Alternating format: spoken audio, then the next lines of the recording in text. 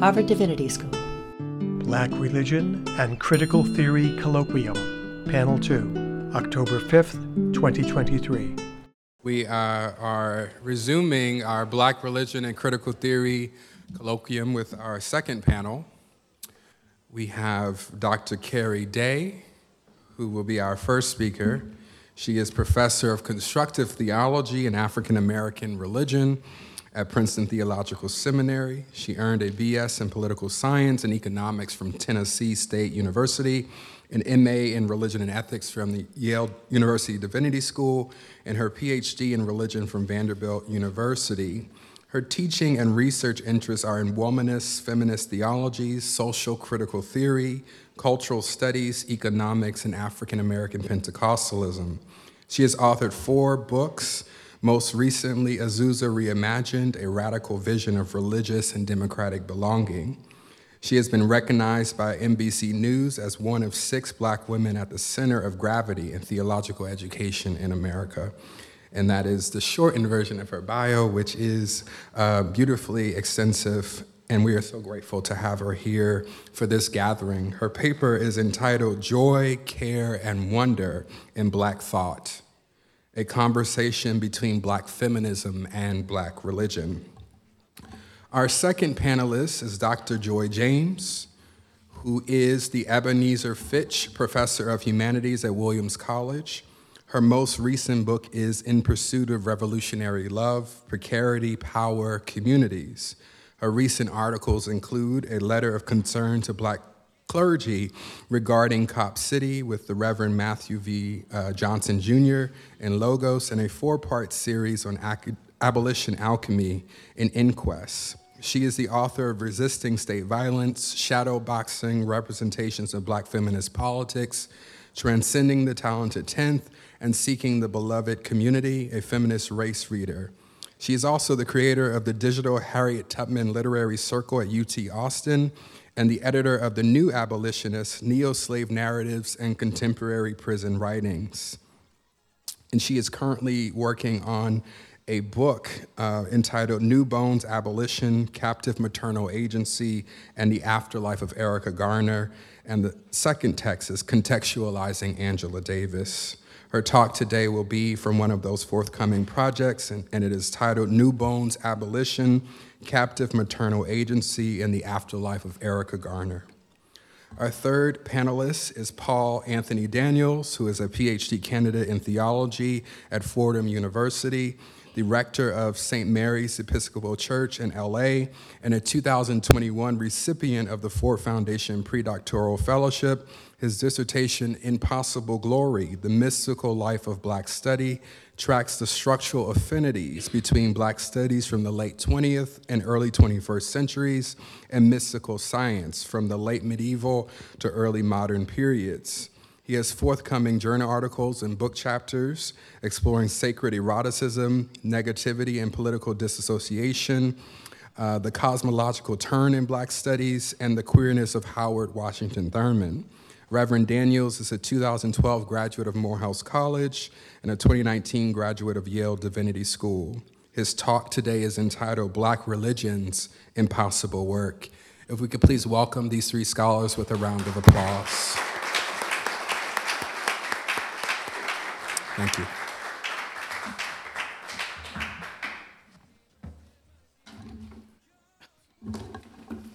Good afternoon. It's a joy to be a part of this conversation. Thank you again for the invitation, Professor Mudd. And it's just been wonderful to hear our colleagues from the previous panel. And I actually asked to go first, which is rarely asked by panelists, because I thought there was a lot of continuity between my paper and the 2 panelists, as well as some of the questions that were posed in the conversation. So my talk attempts to capture what Black feminist scholars who work in Black studies might contribute to the study of Black religion, and how Black religious theorizing might be useful for Black studies in discussing futures of possibility, and particularly when I'm thinking of possibility right now within a current project, I'm wanting to think about the themes or practices of wonder and care. Drawing on Black feminists such as Akia Iman Jackson, Christina Sharp, and Alexis Pauline Gumbs, and in the back of my project is sort of Sylvia Winter, which has already been talked about. I maintain that part of any possibilities of care in the midst and despite Black death is rethinking Black existence away, particularly within my field, rethinking Black existence away from religious ontologies, or what might be described as the ontotheological, right? And what I mean by the ontotheological here is a kind of ontology of God that sort of gave rise in the modern period to a theology of being. And we've already had some discussion, right, about the question of being and the question of being sort of index, right, to the ontological framework of anti-Blackness. And so in many ways, what I'm trying to do in this project, and it's called a decolonial theology of spirit, is to sort of theorize any possibilities of care in the midst and despite Black death, is rethinking Black existence away from religious ontologies then, or the ontotheological, and toward apocalyptically oriented apophatic cosmologies. So I'm gonna spend some time sort of unfurling, right, sort of qualifying this very long phrase that I have here, what I'm trying to work toward, because the apocalyptic was also mentioned, right, in the conversation. So again, wanting to move toward an apocalyptically oriented apophatic cosmology. So through Black religious theorizing, I desire to develop and experiment with apocalyptically oriented apophatic cosmologies, what I'm referring to as spirit, that can inform and shape practices of wonder, care, and joy. I briefly mentioned my work on the Azusa Street revival of 1906 out of Los Angeles, the Azusa movement, as an example of apocalyptically oriented apophatic worlds of care and joy in, under, and despite an anti-Black order. And I think it's important, for me to qualify the in, under, and despite, right, an anti-Black order, because I think within much of my field, there is sort of an appeal to the language of transcendence, right? And with transcendence, I think this is something that was mentioned, Joseph, with you. It's sort of these triumphalist narratives, right, of overcoming as such. There's a real queasiness and anxiety of talking about death, and there's an immediate move to life. And part of my discussion, really, I'm gonna say this because I think that thinking is a collaborative enterprise, has been in conversation with my doctoral student, Rebecca Wilcox, who's in the room. So in my current work, I foreground why attention to the materiality of the world, and when I say materiality, I'm just not referencing physical matter as such, but imaginations of matter. We were all just talking about that.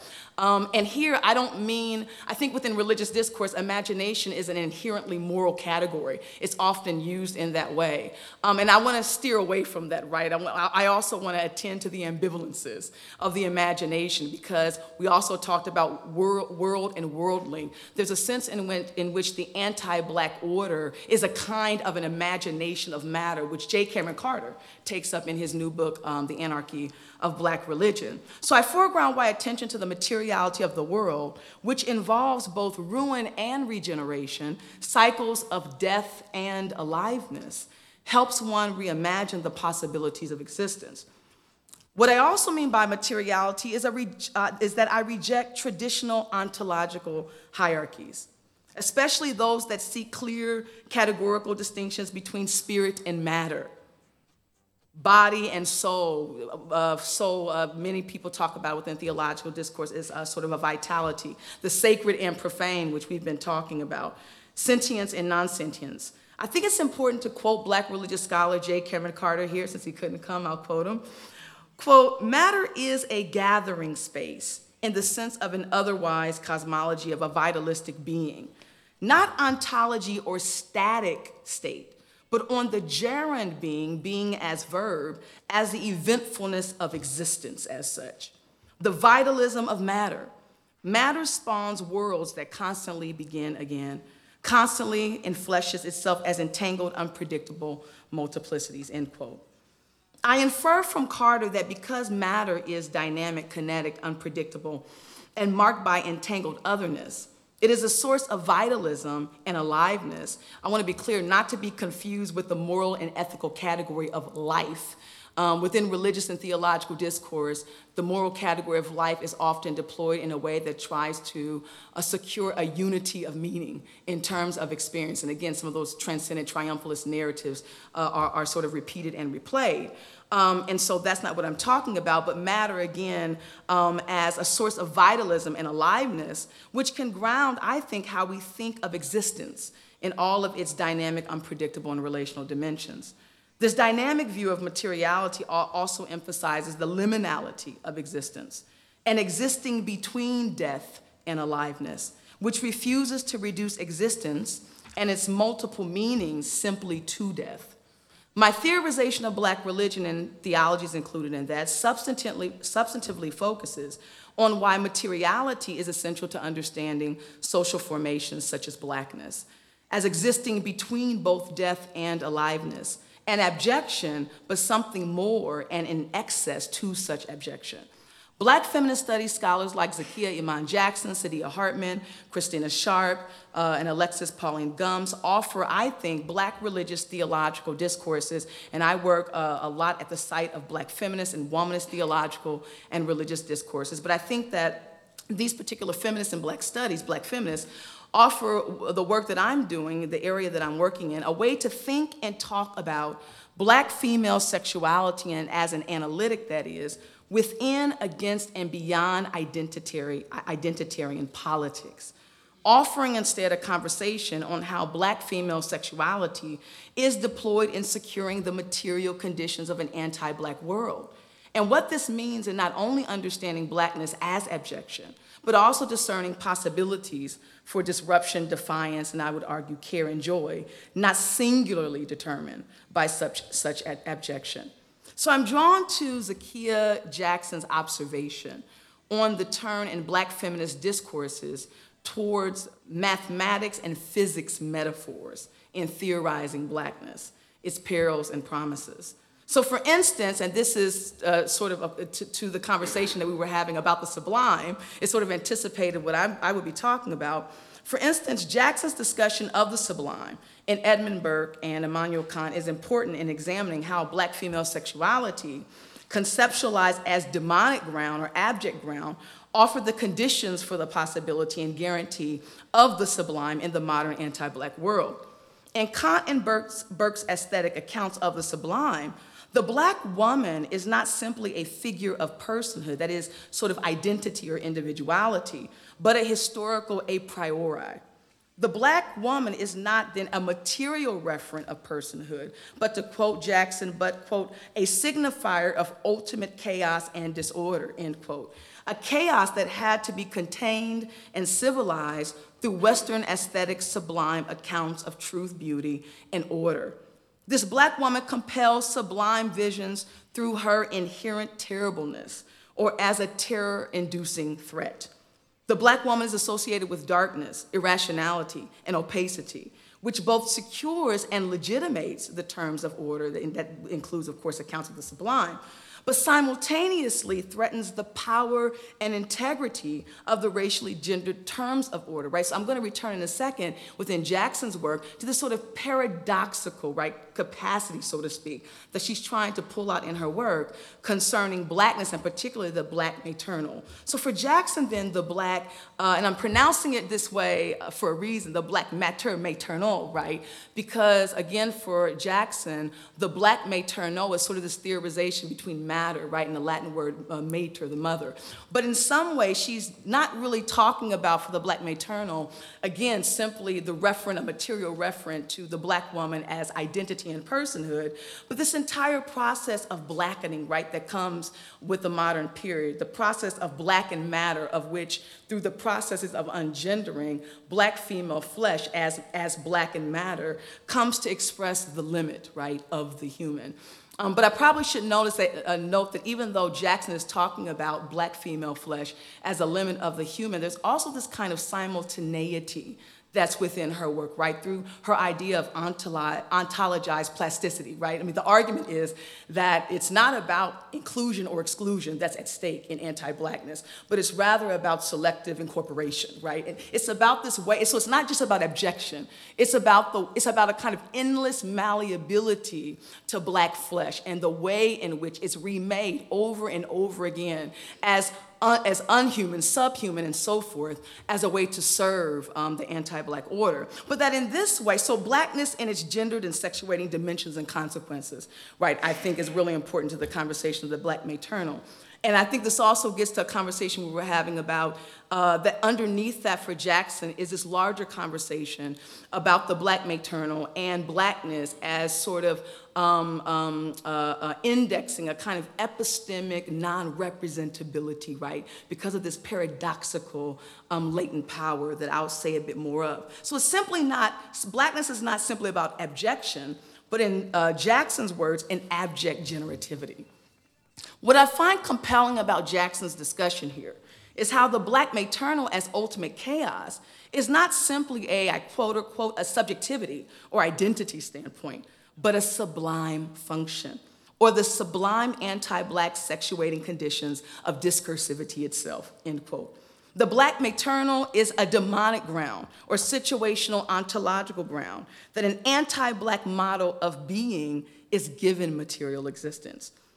While much of Black feminism, and I would say even for myself, I can sort of hold myself complicit in this in some of my previous work in Black womanism as well, while much of Black feminism and Black womanism, I would argue for this matter, has been preoccupied with representation because of how it does perform in the discursive material terrains of anti-Blackness and empire, and I think there are actual arguments for that. We can talk about that. There are actual good arguments for that.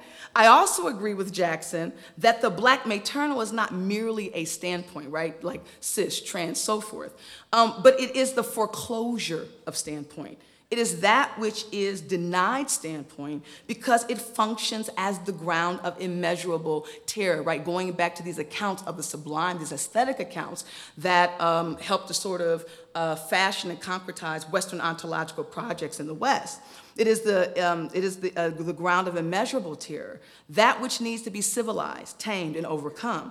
But this ground of immeasurable terror is simultaneously the conditions that can threaten and disrupt the anti-Black terms of order, right? This is Jackson's argument. So then for me, this entire discussion opens another moment in the theorizations of anti-Blackness.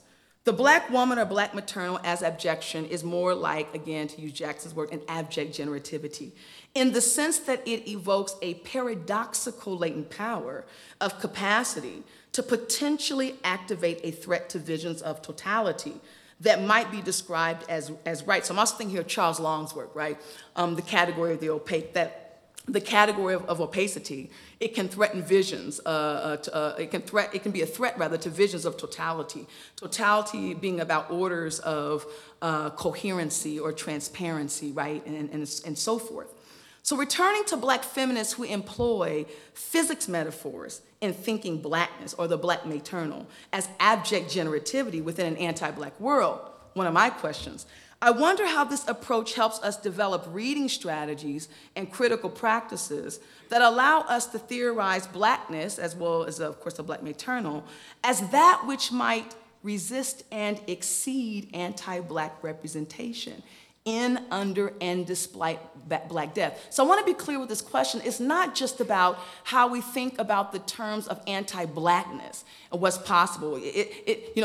So in terms of anti-Blackness, is it only abjection, right, ultimately? Is Blackness only abjection?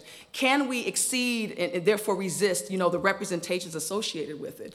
But I also think it's fundamentally a question of language, as well, that attends to this, and that is if we take seriously our analytic frameworks as sort of representations and interpretations of the world that sort of mediate reality, always imperfectly, right?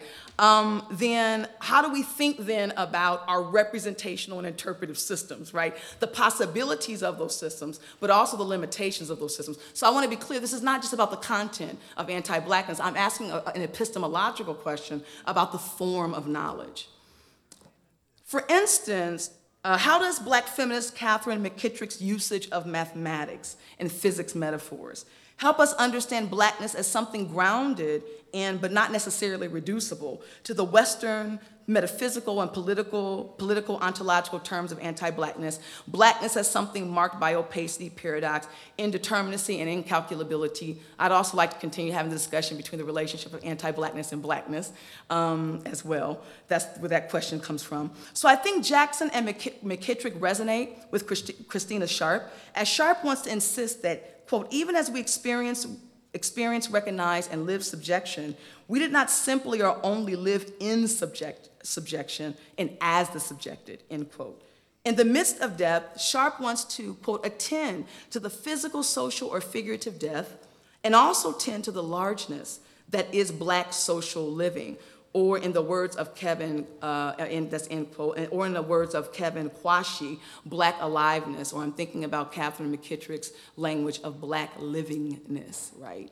And I take it that all of these concepts are sort of this argument of sort of Black aliveness insisted from death. So even, again, the relationship between death and aliveness, are these mutually exclusive? Should we understand these as polarities? I mean, again, within Western metaphysical constructions, this is precisely how these categories have been used. And, you know, how do we reimagine and rethink these categories, especially based on the challenges and conversations that these Black feminists are having?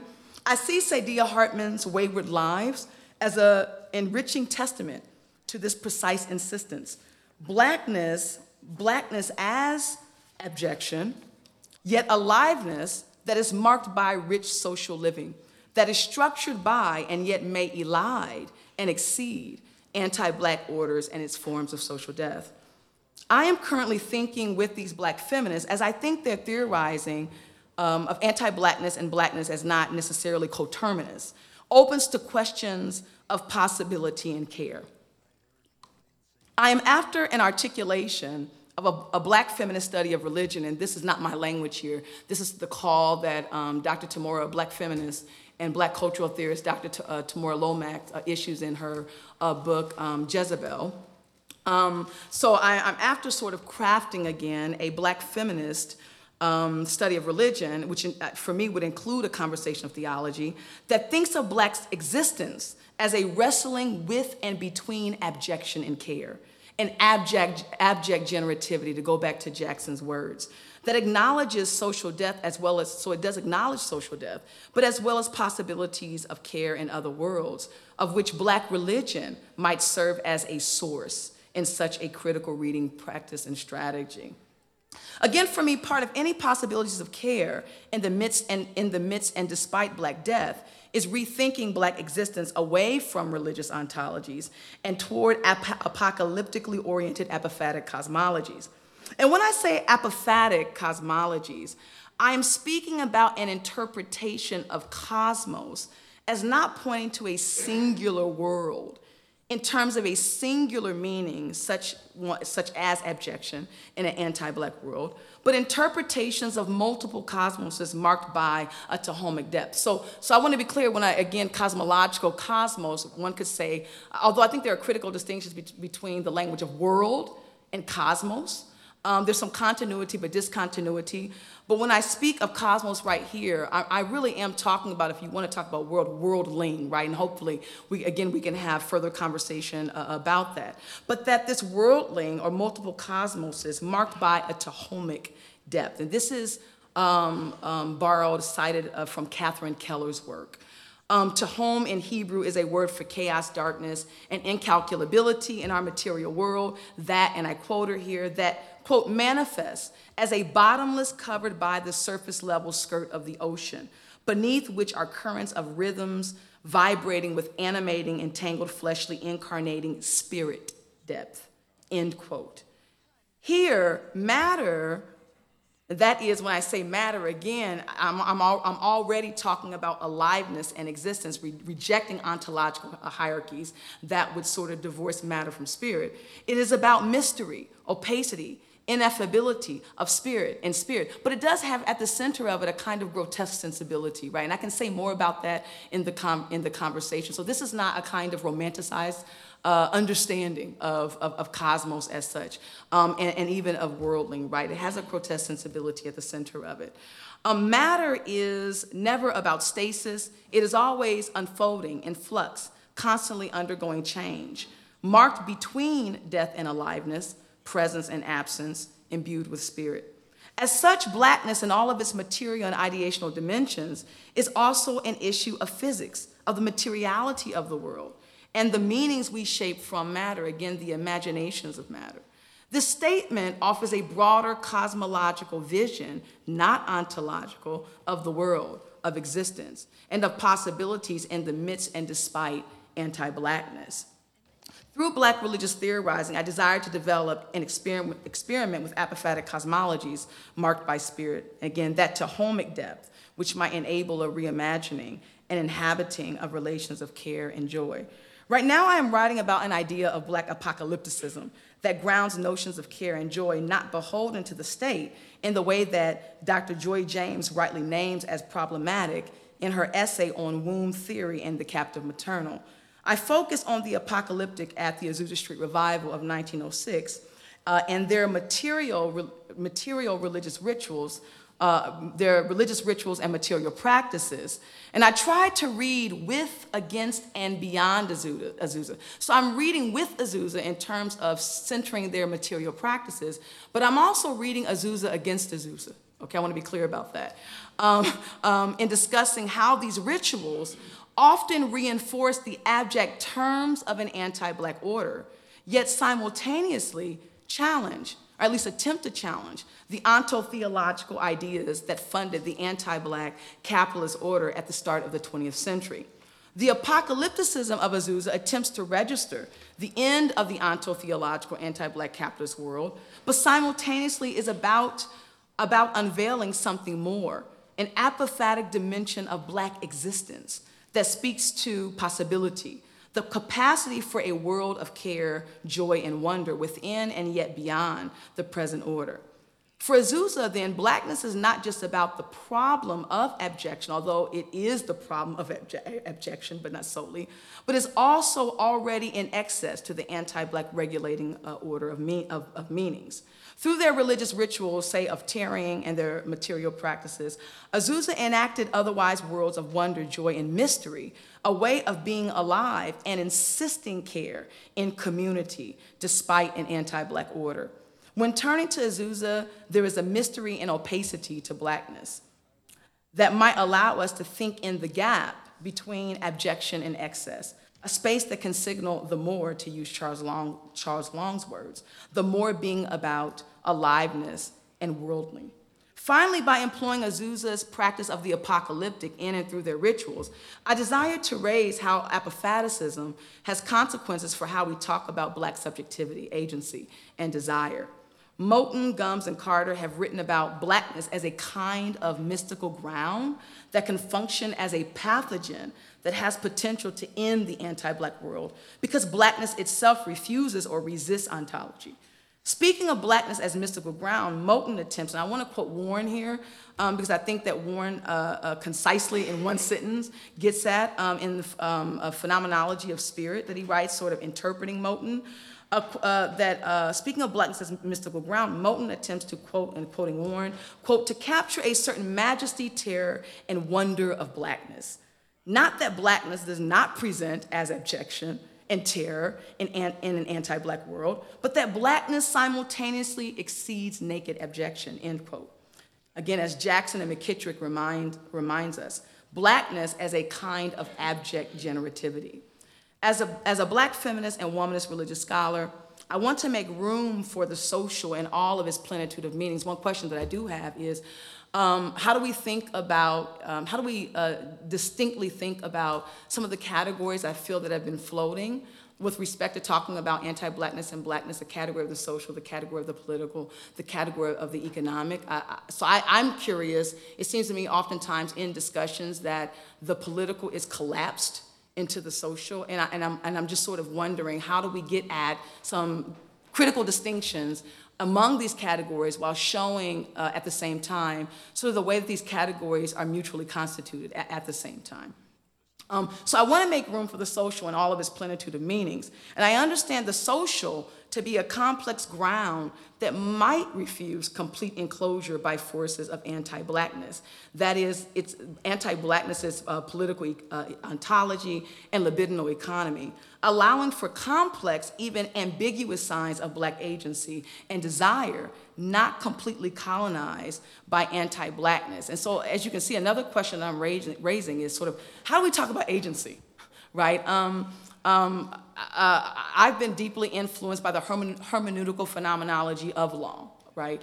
And thinking about, from a phenomenological approach, how to think about agency that sort of is responding to, within Western philosophy, a kind of Kantian approach where you have idealized abstract subjects, sort of idealized account of subjectivity, already imbued with capacities that sort of have pre-described ways of thinking about moral judgment, moral deliberation, and moral action. So again, I think, thinking about what do we mean when we talk about agency? How does method matter? Why does method matter between religious studies and Black studies on this count? For me, a Black religious apophatic, as seen through Azusa's rituals, is a reading strategy or interpretive framework for discussing mystical, unpredictable, even excessive realities that move within and yet escape and elide our systems of representations in an anti-Black world and its gender-sexuating conditions and consequences. And this apophaticism, for me, is a spirit grammar, right? And I think that, for me, it is fundamentally, it's religious in shape, that seeks to describe Black existence within, against, and despite anti-Blackness and its Western metaphysical significations, opening up opportunities for alternate, perhaps apophatic cosmologies through which to track what I take to be the largeness and richness of Black social living that transgresses, refuses, and may even subvert our anti-Black climate. Thank you.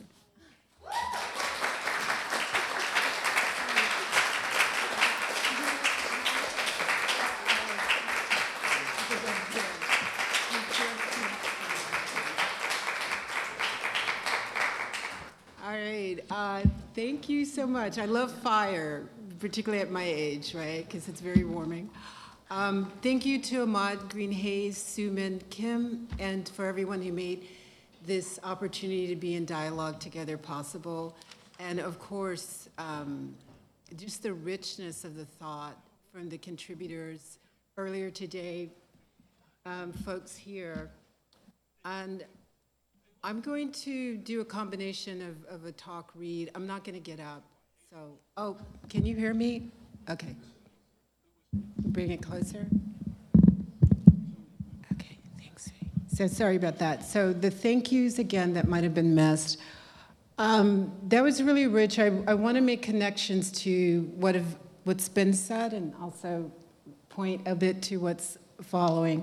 So first I want to think about Black feminisms and the captive maternal in terms of agency. So there's a lot that you said to just set the table, right? And I want to see what I can bring to it. There are some parts, though, that I want to put in place. Not that it's going to be clearly aligned, but there are concepts that I think are indispensable for where I'm going. And where I'm going is actually to agency, but I'm also trying to point out our fear for agency if it veers towards the revolutionary.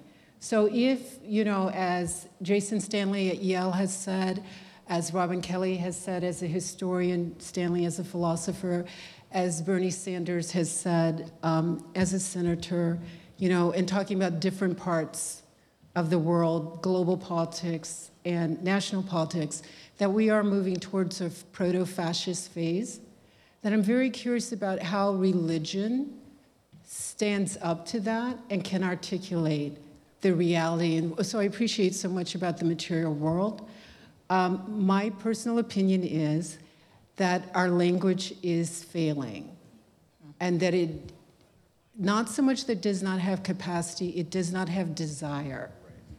And so in the absence of a desire to articulate the material realities and our inability to have a godlike wand to fix things and to push white nationalists, mass shooters, there's a whole list, you've already got the list, back, then I think then what we have to decide is what will be our emotional, intellectual, religious, theological, spiritual relationship to revolutionaries.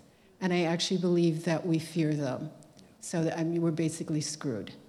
All right, so Black feminisms and captive maternal agency. So a bit of the puzzle pieces I wanted to line out and put out. One is about epistemology from the Canadian Jesuit priest Bernard Lonergan, his 1957 study, which I had to learn in grad school decades ago, Insight, a study of human understanding, where he discusses epistemology as a three-part process. There's experience, judgment, and reflection. But I find that insufficient. So then I need another aspect beyond Jesuits, right, in terms of the contribution to intellectual capacity. And then that's when I go to the ancestors. And ancestors came up earlier today. I actually see them as part of religion. So whether you're in Yoruba, Santeria, because mostly we're just talking Christian here, I'm assuming, right? No? I know you shook your head no, and maybe I projected that from having been in Catholic school for way too long and in seminary. But when I hear us speak collectively, I don't hear the African religions appear clearly. So that's what I'm saying. I may be mishearing, but I feel like there's a gap here or void. So when I go to Ida B. Wells, what I find so striking about Wells, right, 1892, anti-lynching crusader, a mother herself, a godmother who's the father of 2-year-old Marine is lynched, Maureen Moss, the father was Thomas Moss. That becomes a catalyst that pushes her towards spirit, in which she realizes through physical struggle that what she had inherited or internalized in terms of anti-blackness, that black males are serial rapists, that they only desire white women as prey, et cetera, that it's with the loss of family. And I see, and you can fast forward, this is what we've been doing for the last number of years. Samaria Rice, right, loses the 12-year-old Tamir Rice. Sabrina Fulton loses Trayvon. It's the public spectacle of lynching and murder of black kin that alters the mother. And when I argue about, or it doesn't have to be an argument, when I talk about the captive maternal, I'm seeing this as a non-gendered formation. But for Ida B. Wells, the catalyst is the trauma, the grief, the despair, and then what follows is rage. And I often don't hear us talk about rage. So I know revolutionaries who did years, you know, Panthers, Black Liberation Army, in prison or who managed to stay out. I hear from the activists on the ground who are radicals or who had fought in revolutionary struggles, I hear the articulation of rage more clearly than I hear it from academics. And I don't know if we're allowed to rage, but I mean, it's a real emotional skill. And so I would think that we would be able to comprehend and to speak about it. So what does Wells bring to Bernard Lonergan? The fourth component, which is action. And action is a form of militancy. So remember, Lonergan starts with experience, right? Reflection and judgment. When action appears as the fourth, you have new experience.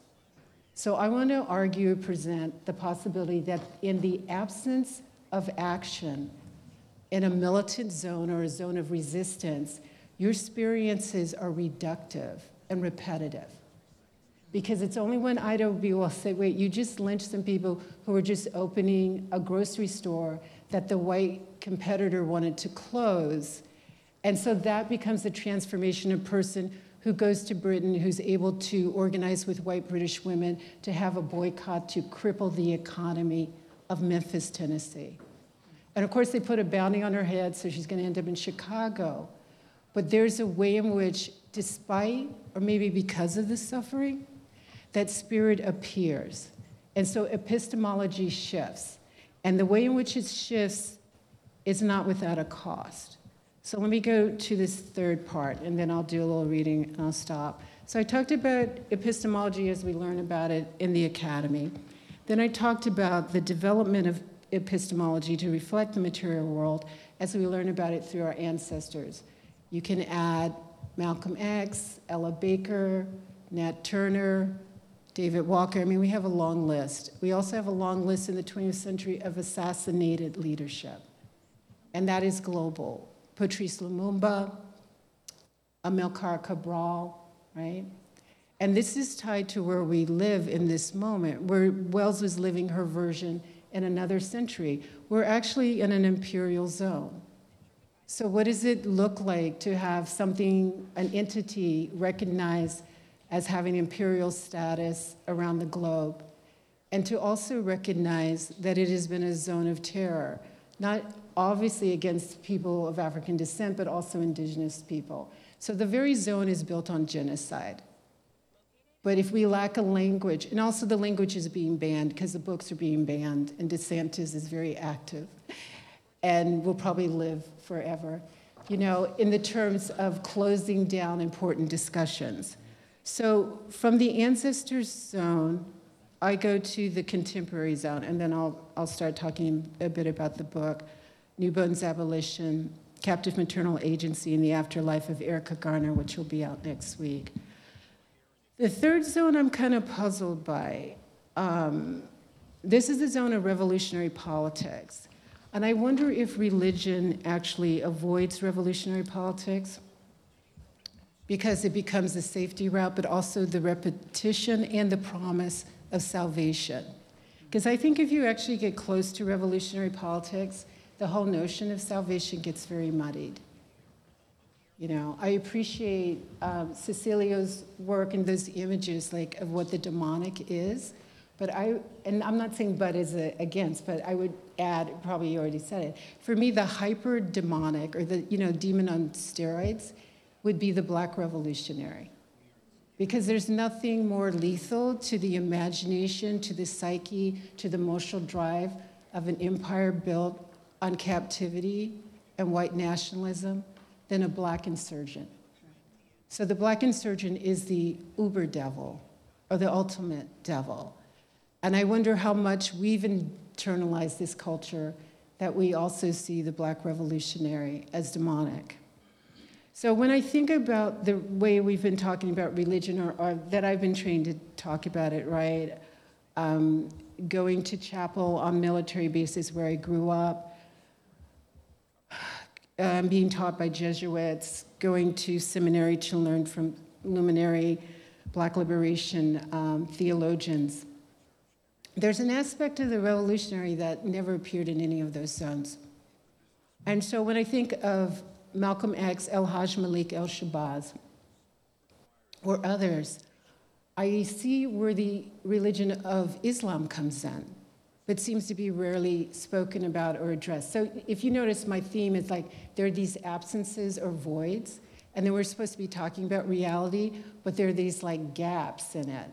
So half the time, I don't know what we're talking about, because there are these large gaps. So an example, like a couple of months ago, I was at a conference at Yale. It was called Imagination and Incarceration. And people on the panel were saying, like, yeah, there's too much, the praying that, you know, the Christianity can be like a drug, right? The promissory note, you'll be rehabilitated. Don't fight too hard in prison, just do your time and get out.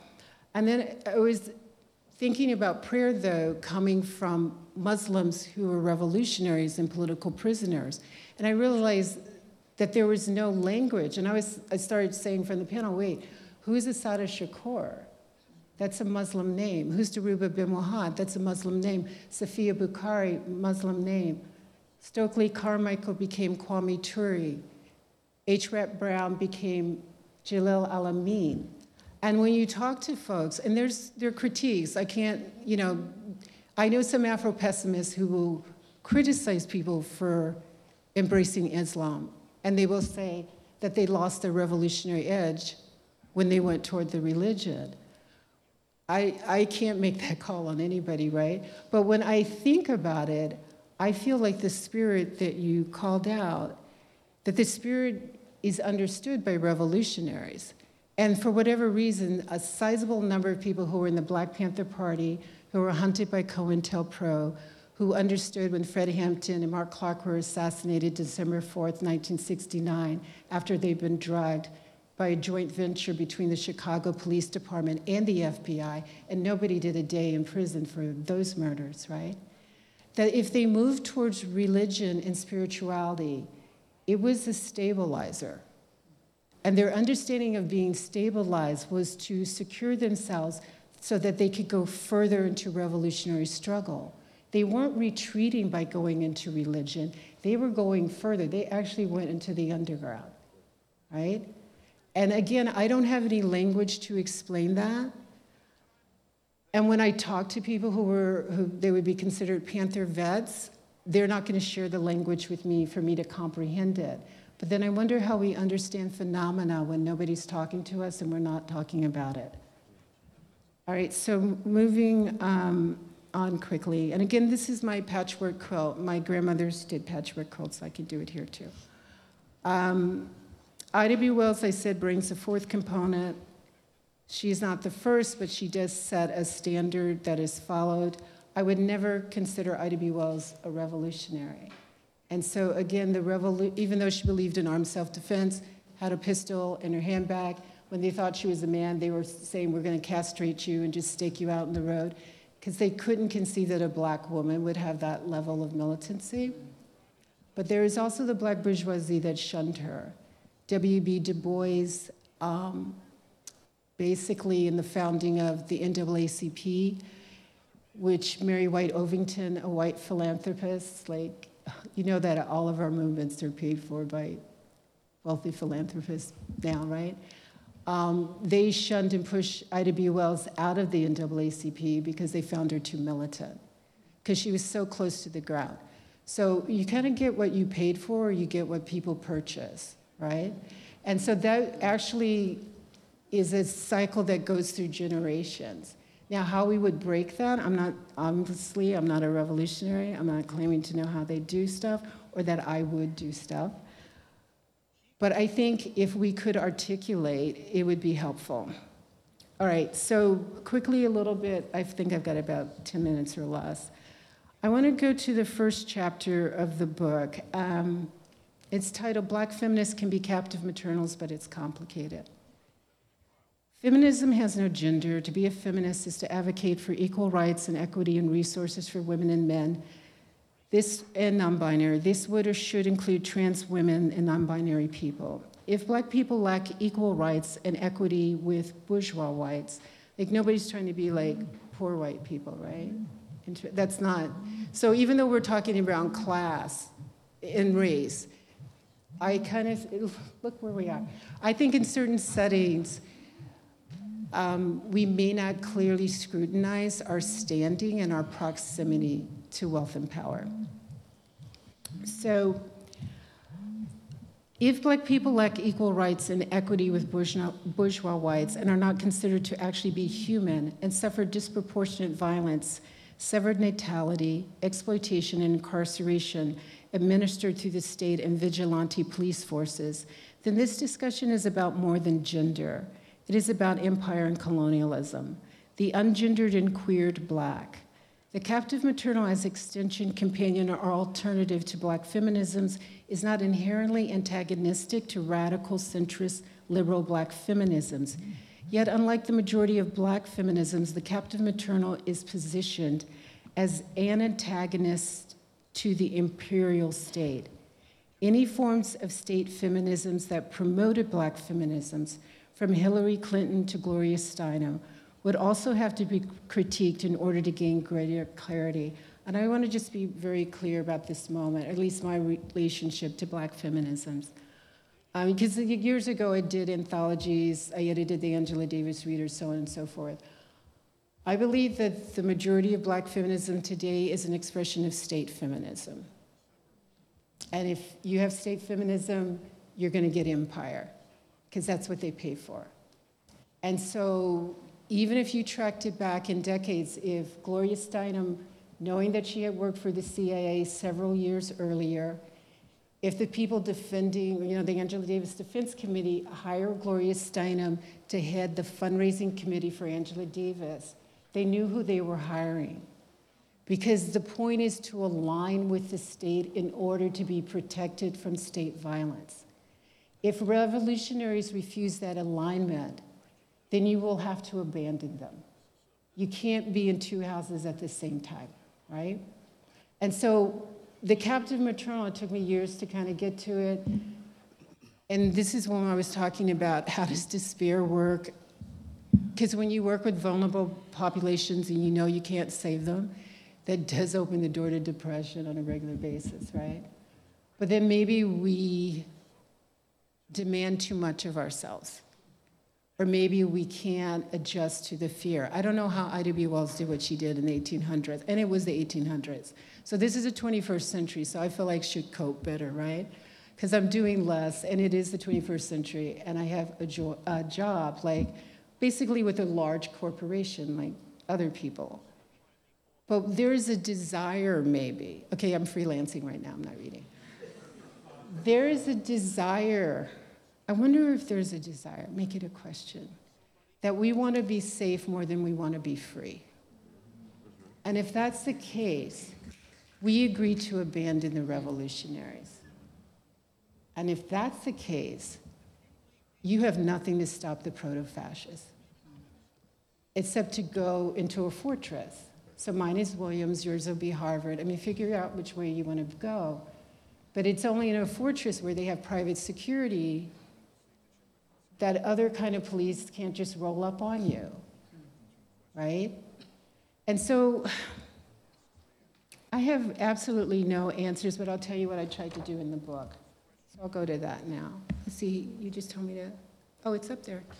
Okay, I want to focus on action. All the images in the book focus on the action. So this is what the Black Student Union at Williams College that produced some really brilliant people. Some of them are in this room. A couple of years ago, I think after you graduated, right? Just be truthful. They had a speaker for Black History Month and they bailed, so I was like their replacement. So I had found out that Erica Garner had transitioned 4 months after she gave birth to a little boy that was named Eric Garner. So remember 2014? First it was Eric Garner being choked out by NYPD, Daniel Pantela, not by himself but others in Staten Island. Then there was Michael Brown. I know people who went to Ferguson, who was shot and left in the street for 4 hours. And then there was Tamir Rice, who was playing with maybe a toy plastic gun or playing with nothing else, or nothing at all, but sitting in a pavilion and cop car speeds up and he's shot in seconds. And when his teenage daughter comes out of, his sister rather, comes out of a recreation room to try to give him aid, the police tackle her, shackled her, and put her in the back of the police car, and the 12-year-old bleeds out, right? So Erica Garner becomes a figure I wouldn't say I'm haunted by. I consider her an ancestor. Ancestors always sometimes are reminding you or speaking to you, but she becomes this figure that has no capacity to compromise. So she's not going to be like the Panthers. She's not going to go in a revolutionary underground. She's not going to offer armed protection. She's not going to do food, breakfast programs that'll be like trashed by police or something like that. From the space of kinship, as a maternal, as a mother herself, she's going to address the dishonor and the death of her father. And in the process of doing so, this movement is developed in New York City. And it spreads beyond. She'll go to Baltimore when Freddie Gray is killed by police because they sever his spine, right? And a police squad car, what they called, or van, a rough ride. And President Obama will make a statement, and first he'll talk about the thugs, because people are protesting, and then he has to walk it back, because the grief and the terror are real. And how people respond to grief and terror in a state that has marked whole populations for disposability, if you're going to align with the state, and that's what you get with your first Black imperial president, you will have the rhetoric of compassion, but you will not have any change in the material conditions of terror, right? So I was sort of fascinated by her, and I did not realize that she had died. And then I was mortified because I'd gone to a few, protests, but I'm commuting back and forth to college. You're raising kids, you're trying to find schools for them. And so there's a way that you're distracted, or I'm distracted from politics itself. So when the students ask me to talk about something or anything that looks Black in Black History Month, I say it's going to be Erica Garner. And what I did from her death in December 2017, if I was asked to speak anywhere, I only spoke about Erica Garner. But it was the students who made this possibility and made the poster where they imposed her over the ancestors, right? And that's what I see, like despite the chaos, despite the terror, we have a flow that has never stopped. There's been, barriers or blocks or dams, but we've always gone, the water's gone over, it's gone under, but we have continued to re-event, reimagine, reconstitute our resistance. The next slide is from Atlanta, and actually the date is wrong. It's 2005. That little girl is now graduated from college, but she was trained to be a captive maternal. So remember, captive maternal has no gender, and it has no age. And she's feeding based on the training from her community and her family. She's feeding community, but they also understand the sharing of care, because you talked a lot about care, as also being a political act and tied to FTP. So FTP stands for feed the people, and then you already know the police, right? All right. This is from Trey, hi. This is from an invitation from Trey to go to Texas for anti-death penalty organizing. And these are folks who participated in the panels that we were doing, right, in Houston. And if you can look on the little marker in the garden, this is based on a community house open to everybody in Black Houston, working class, impoverished, low income. It would have Sundiata Akoli. So in their garden, there are the names, and again, this is a Muslim name, of the political prisoners. And Akoli was caged for about 40 years. I think he's still alive. Mutulu Shakur died a couple of weeks ago or a month ago. Every Black political prisoner in the US has been held till most of the majority, not everyone, for decades and only released shortly before their death. All right, and then this is the last one I will show, which is the resistance, and then I'll wrap up. We do have a history, we do have a lineage, so we have a legacy.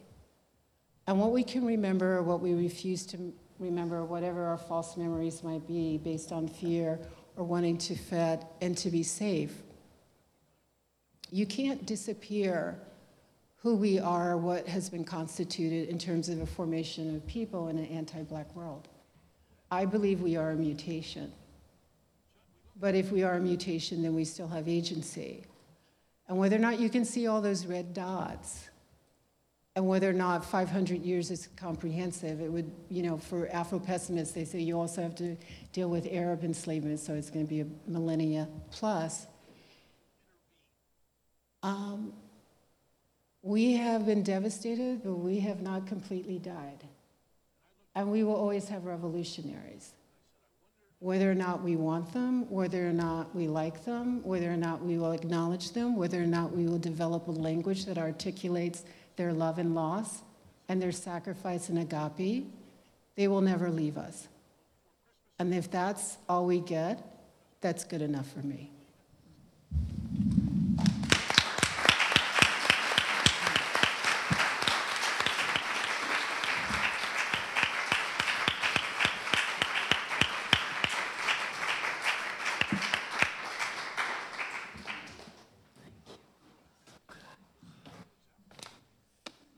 All right, good afternoon.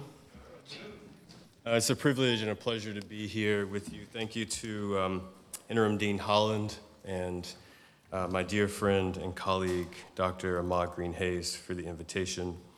In the program, it says that my talk is entitled Black Religion's Impossible Work. That's not right. That's my fault. I've changed the name to Black Mysticism's Impossible Work. And I will just jump right in. Language, its inadequacy, is such that when spoken at a limit, when spoken out of a void, when operationalized to describe what is born in desolation, language, in its inadequacy and under these circumstances, is bound to bind unlikely companions whose station is not just shared bondage, but the description of that experience, and perhaps even its unraveling.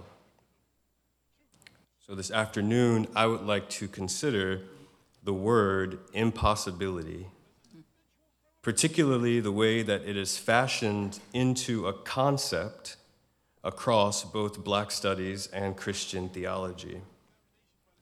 In both Black studies and Christian theology, impossibility retains its literal sense with regard to various kinds of limits or unoccurable things or events that cannot occur. Whether that be certain limits of political capacity or certain limits to the presence of God. The literal impossibility of becoming a proper political subject with rights to be respected and protected, and the impossibility of becoming properly enmeshed in God's glory as an infleshed creature. Impossibility in both of these disciplines refers to a limit case or limit experience, whereby the sentient creature at the core of study, blackened humanity and the religious devotee respectively, stand in for and stand before the incessant threat of death and the dissolution of reality itself.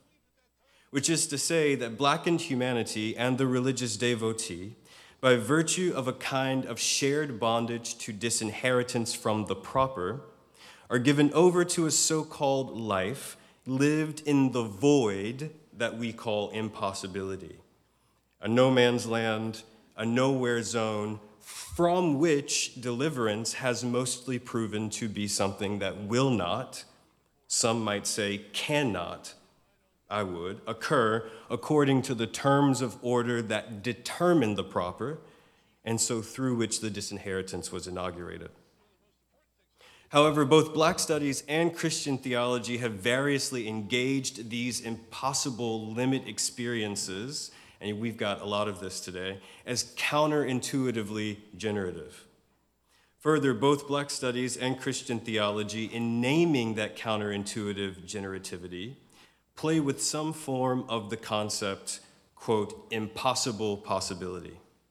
The possibility of impossibility emerges as an existential and cultural excess that, though refused by the myths of Western civilization and its adjudication of normativity and legitimacy, suggests that the void can indeed be a luminous place, experience, all of that, temporality. So throughout, I argue that the meta-theoretical structure through which Black studies funnels the play of impossible possibility is Blackness. And the meta-theoretical structure through which Christian theology funnels its play of impossible possibility is mysticism. Thus, one might read Blackness and mysticism as commensurate meta-theoretical structuring principles. However, it is my position that Blackness is a play in proximate impossible possibility, and mysticism is a play in ultimate impossible possibility. It's the difference between one whose object of study is culture or politics or history or aesthetics, and the other whose object of study is culture or politics or history or aesthetics in relation to, a self-conscious relation to, God. And though the meta-theoretical operations and agendas meet at the point of the breakdown of form as pure duality, or the pure duality of form, what I want to argue is that blackness, insofar as it is not reducible to raciality as such, is no good if the breakdown or the eruption or the event that it occasions has no interest in proleptic anticipation, whereby blackness exhausts both itself and so the world wherein it has significatory function. So basically what I'm arguing is that blackness as a structuring principle, insofar as it is not reducible to raciality, becomes almost like a purified signifier. And in so much as it becomes this sort of purified or universalizable signifier, I think that it's still too vulnerable to commodification and appropriation. And so, like, if its operation is to exhaust the world wherein it has any sort of significatory function, then it also has to exhaust its usability. And the point at which this is the anticipation of the event occasioned by blackness, it is my contention that such eruption necessarily pours over into questions of cosmology, which in turn will demand new grammars, new languages, new tongues. And now I'll move on. Next section, blackness and proximate impossibility. Here I want to take up two examples of blackness as structuring principle in Black studies that explicitly veer into, at the very least, the linguistic domain of mysticism. As mentioned, Fred Moten's Blackness and Nothingness, Mysticism in the Flesh, and a beautiful interview that Jared Sexton gave with Daniel Barber entitled On Black Negativity, or the Affirmation of Nothing. The shared theme of nothingness is important here because, as I will press later on, my own understanding of God, God's self, like my own first-person experience, if you will, resides in the space of nothingness or the void or the abyssal, something like that. I don't experience or talk about God in gendered or anthropomorphic terms. That doesn't resonate with me, and I don't think that that is what is being revealed in Scripture. Only insofar as it is revealed in the person of Jesus, who in turn, I think, inaugurates a spirit of rejection that is really a rejection of the kind of androcentric sociality that we're all after in terms of, or all attempting to upend. So I think that nothingness is essential here. It is like my conception of God. And there's precedent for this in 20th century theologians like Karl Rahner, for example. There's precedent for this in ancient theologians like St. Gregory of Nyssa, right? So this is not really new at all. And so if that's my conception of God, and to get ahead of myself, you might be able to see already my reticence about blackness, which I think of as a proximate impossibility, a proximate nothingness with relation to ultimacy, how that slippage into a purified signifier might be a problem, rather than something that participates in the revelation of an ultimate nothingness. Blackness and nothingness, Moten's article, proceeds by way of an overturning of origin and speech as primary modes of meaning-making. It is a clarification of so-called black optimism with respect to the protocols and procedures of so-called Afro-pessimism, which Moten argues is, quote, the study of the impossibility that blackness can be loved. Quote, if Afro-pessimism is the study of this impossibility, he writes, then the thinking that I have to offer moves not in that possibility's transcendence, but rather in its exhaustion. Right. So keep that in mind. Moreover, I want to consider Moreover, I want to consider exhaustion as a mode or form or way of life which is to say sociality, thereby marking a relation whose implications constitute, in my view, a fundamental, this is a major word here, fundamental theoretical reason not to believe, as it were, in social death. And this blackness is going to become the sort of fundamental structuring principle that exhausts impossibility. So Moten buys the sense in which black people in particular have been relegated to political death, but it is also his sense that that relegation to political death is at once a radical induction into what he calls fugitive sociality, which is to say that black social and performative culture, aesthetics, occasions, and events in the midst of political death that reveal a fundamental capacity of black people or impossible possibility.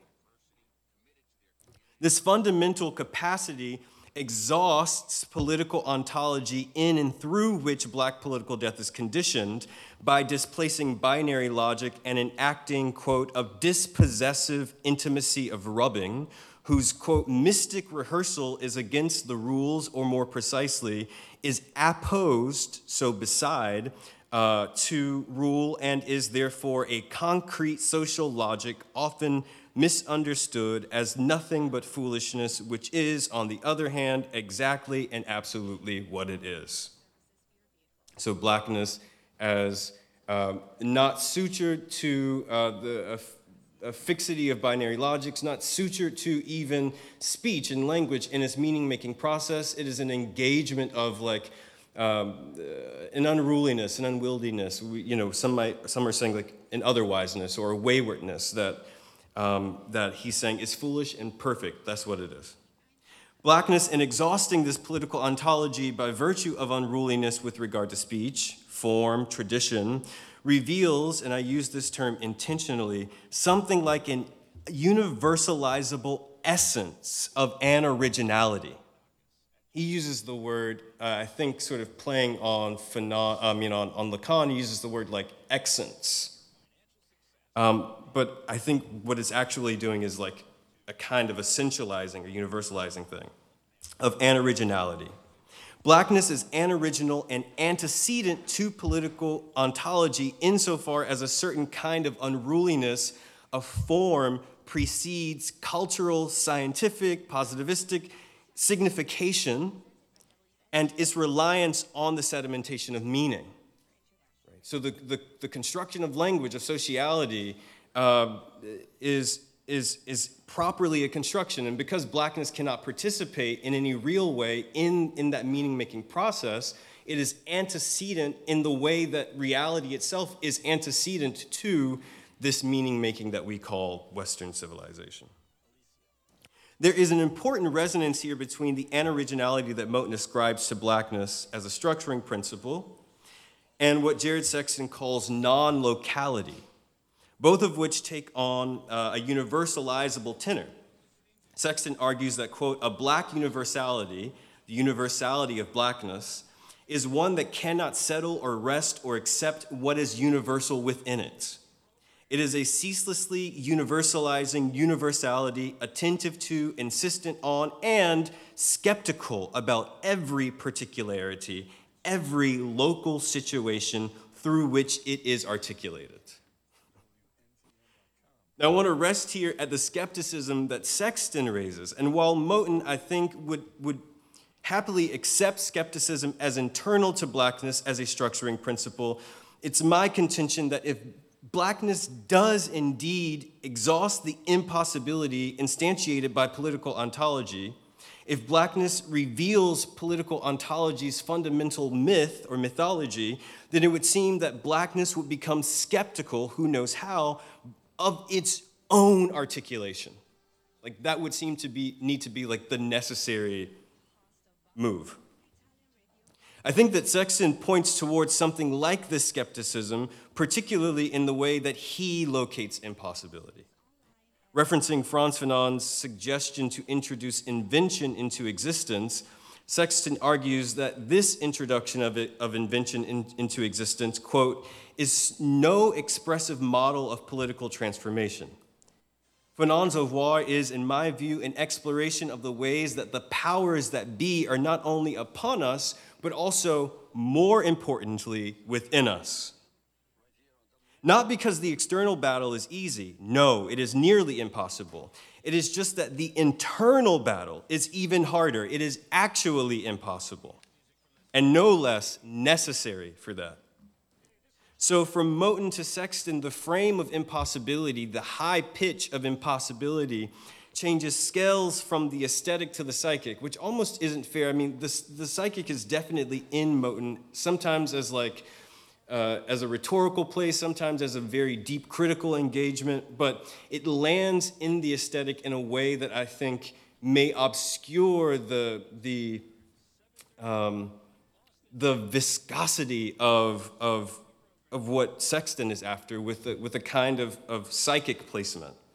The impossibility, the impossible thing of the powers that be being so deeply a part of and formational of even the psyche of the oppressed.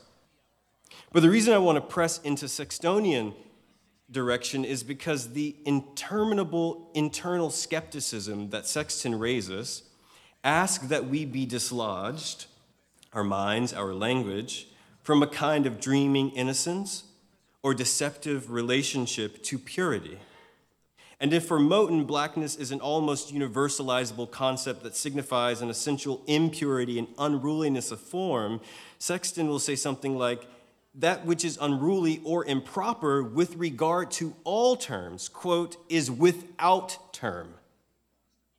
And when something like blackness functions as the structuring principle par excellence, it is at best peddling in paradox, because what it wants is to, quote from Sexton, hold on to itself, which is to say preserve its impropriety. What Sexton calls, quote, all transcendent sense-making, all so many attempts to take control. Just like Moten, Sexton is uninterested in thinking about transcendence as the frame for playing with impossibility. Just like Moten, his language is of a groundlessness, a literal descent rather than a transcendence. For both writers, there is a staunch commitment to the fact of materiality that faces the harmony and the horrors of the breakdown, of the breaking points of history, of mind, of lives. It's the horrible sort of encounter and facing of the thing without seeking some kind of security from the dissolution. But Sexton presses into play what Moten more or less stops short of, and that is the eventuality of mysticism when thinking break down dissent and blackness. And so, because the eventuality of mysticism, then also the eventuality of cosmology. It's literally, ultimately, how the interview ends. Indeed, about this operation, Sexton says, quote, unlike the Christian tradition oriented by a transcendent body, a mysticism of the flesh, of the earth, might be one in which our ruthless and relentless engagement with history, from the deep time of geological formation and biological evolution to the long durée of social structures and world systems to the present urgency of crisis and conjuncture, pushes us toward the nothing from which we all emerge, and to which some remain connected through the nonlinear dynamics of the spatiotemporal topology toward an understanding, or at least an appreciation, of the pivotal differences between the all and the everything, between the eternal and the forever. But what happens to mysticism of the Christian stripe when its materials, its critical operations, needn't be, quote, oriented by a transcendent body? And further, what happens to the rhetorical mysticism of Black studies when its operations in and through blackness find tonal resonance with that which it would otherwise disavow? So what I'm saying and what I'm about to say is that it is, I think, a low-hanging fruit straw man argument to suggest that Christianity in its totality is only ever concerned with the duality between transcendence and immanence, whereby one is like in the world and in the body and in the flesh, and one is like somewhere else. Like that's just not how these things work. And so there is a way in which theologians have been reading for centuries, Christian theologians have been reading for centuries, and a transcendence that is not how do you say, attempting escape from reality in some fundamental way. Conclusion, Black mysticism and ultimate impossibility. Impossible possibility appears in Christian theology as early as like around 1918, 1920, in Karl Barth's commentary, The Epistle to the Romans, which, and there's a Barth scholar in the room and we were conferring, and it may be the case that impossible possibility, as it appears here, is the first place it appears in post-war modernity until Heidegger, and then of course Derrida, and then of course Black studies. And so there's a long line of it in critical theory, but it may be the case that it begins here in Christian theology in a particular way. Interestingly enough, Barth touches on a kind of anoriginality, what he would simply understand, though, as origin. But how he describes origin is in the same way that Moten and others would describe anoriginal or anoriginality. Our origin, he says, directs our attention to the time which is beyond time, to the space which has no locality, to impossible possibility, to the gospel of transformation, to the imminent coming of the kingdom of God, to affirmation in negation. I mean, these are basically almost direct quotes from the interview with Jared Sexton. Almost basically direct quotes. It's kind of incredible. To salvation in the world, salvation in the world. We can have a conversation about salvation.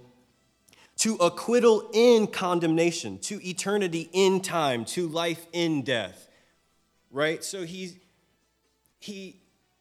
is perhaps not as creative in developing a mediating language, but he is attempting to create a mediating language whereby we don't have to think in binaries about what reality is. And Barth was no mystic, at least not self-consciously so. Perhaps even he condemns mysticism in a very real way. But the language he develops here is a part of the mystical attitude in Christian thinking. It has been my insinuation that Blackness is operationally resonant with mysticism, or what Michel Descharteau terms mystics. Specifically, what I'm after is the misconstrued sense that Christianity, particularly Christian mysticism, is oriented toward a transcendent body. And Descharteau is instructive. Here's what he says. The mystical body is the intended goal of a journey that moves, a kind of fugitivity, you might say, like all pilgrimage toward a site of disappearance. The production of a body plays an essential role in mystics. What is termed a rejection of the body or the world, ascetic struggle, prophetic rapture, is but the necessary and preliminary elucidation of a historical state of affairs. A historical state of affairs. It constitutes the point of departure for the task of offering a body to the Spirit, of incarnating discourse, giving truth to a space in which to make itself manifest. This was the work of mystical science at the very beginning of the modern period. Insofar as rejection of the body or the world gets elided with transcendence, we see here that Descharteau isn't talking about some ghostly, out-of-body, immaterial experience. Rather, rejection of the body and the world is a rejection of a particular historical narrative. As Barth also pressed, quote, we stand before an irresistible and all-embracing dissolution of the world of time and things and men, before a penetrating and absolute crisis, before the supremacy of negation by which all existence is rolled up. And the narrative that mystical science went about rejecting was the very crisis, the very dissolution that we now call modernity. in its individualizing, commodifying thrust. In other words, mystical science and Black studies stand at opposite ends of the modern project, using similar tools of grammatical and conceptual aformality to break with the protocols of imperial domination.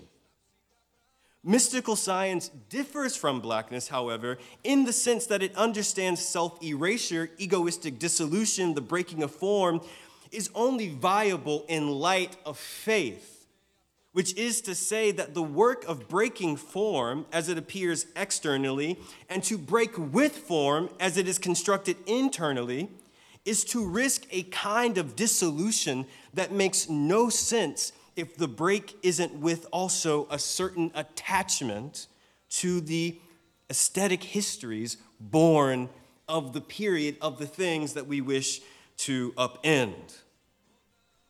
I think that means Blackness, and I think that it means also Christianity. And the beautiful thing about Christian theology, particularly in the 20th century, is its openness to its own dissolution.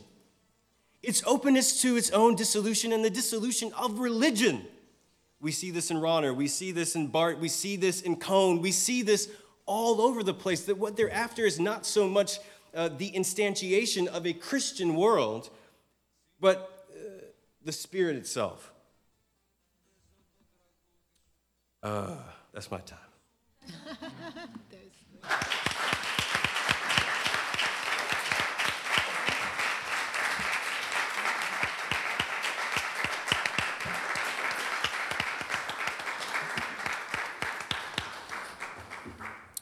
Thank you to our three speakers for those excellent presentations. As a reminder, there is a Q&A. There's a QR code inside of the booklet where you can scan it and submit your questions, and the graduate assistants will bring those forward. But if you are also in the room with a question, you can raise your hand, and a microphone will be brought in your direction. As that is in process, I do want to offer perhaps a question to put you all in conversation. Something that seems to be somewhat of a tension, I think, in all of these presentations is, on the one hand, a acknowledgement of Blackness as negation or abjection, and on the other hand, a perhaps from the side of religious studies and of Black religion, a falling into the trap of transcendence as the only recourse to make sense of Blackness as abjection. And I'm curious if we could kind of spend some time thinking about this tension, right? Because I think it's actually at the heart of several debates in the field. A kind of question I hear from Professor James about, we know about the negation, we know about the objection, and actually perhaps we haven't fully contended with the full magnitude of the negation. Actually, because we don't center the revolutionary is what I'm hearing. We don't center the captive maternal. And so a query that I think is very present in James's critique is, how will Black religion respond, right? And so beyond kind of a recourse to transcendence, to joy, to care, to wonder, how will Black religion respond? And so Professor Day's presentation is actually calling us to perhaps tarry with wonder and care a bit more, with the invocation of spirit. And so I'm wondering how spirit is functioning throughout these presentations. What is spirit? What do we mean by spirit? Does spirit have a kind of ontological identity, character? I'm curious about the ontotheological in particular, Professor Day, and if you could comment on what a decolonial theology of spirit might offer Black studies today. And I know that's a really big question that you're writing.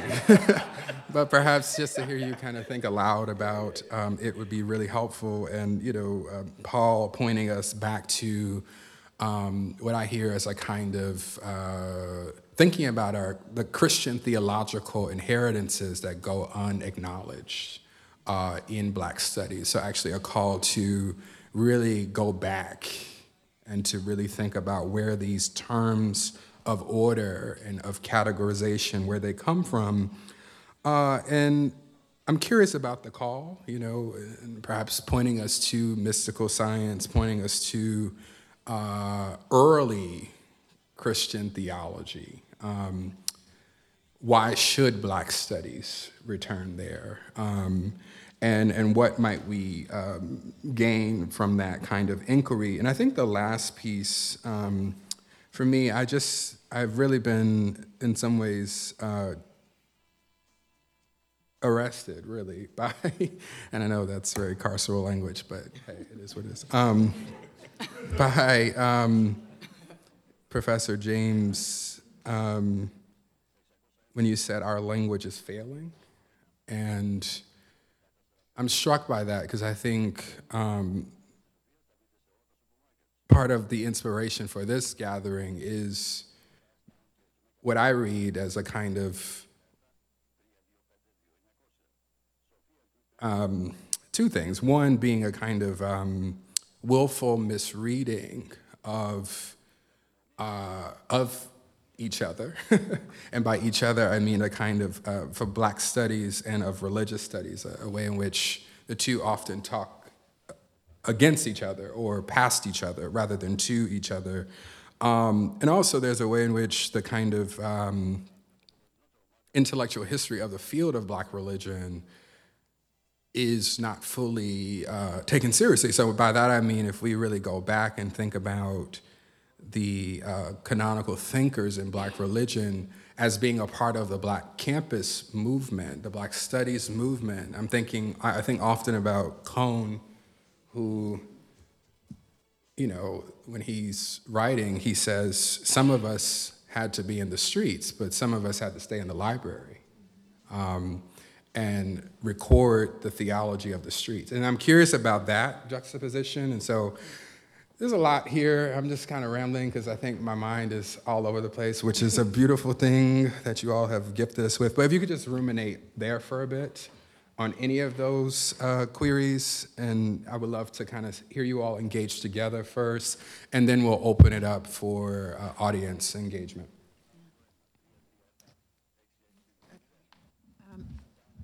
I'll try to be brief. I want to read this from Reverend Matthew, who's in Atlanta. And he actually, I just wrote an intro to it, but he wrote the letter of concern to Black clergy regarding Cop City. So I think he has the words that I might not have. This is one paragraph.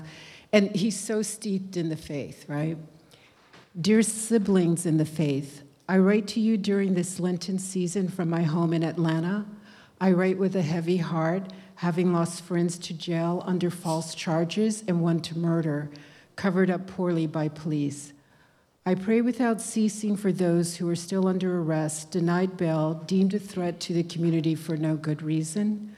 I pray that the mother of the slain, Belkis Tehran, a devout Catholic, I pray that she knows who her child truly was, despite the misinformation swirling around their death.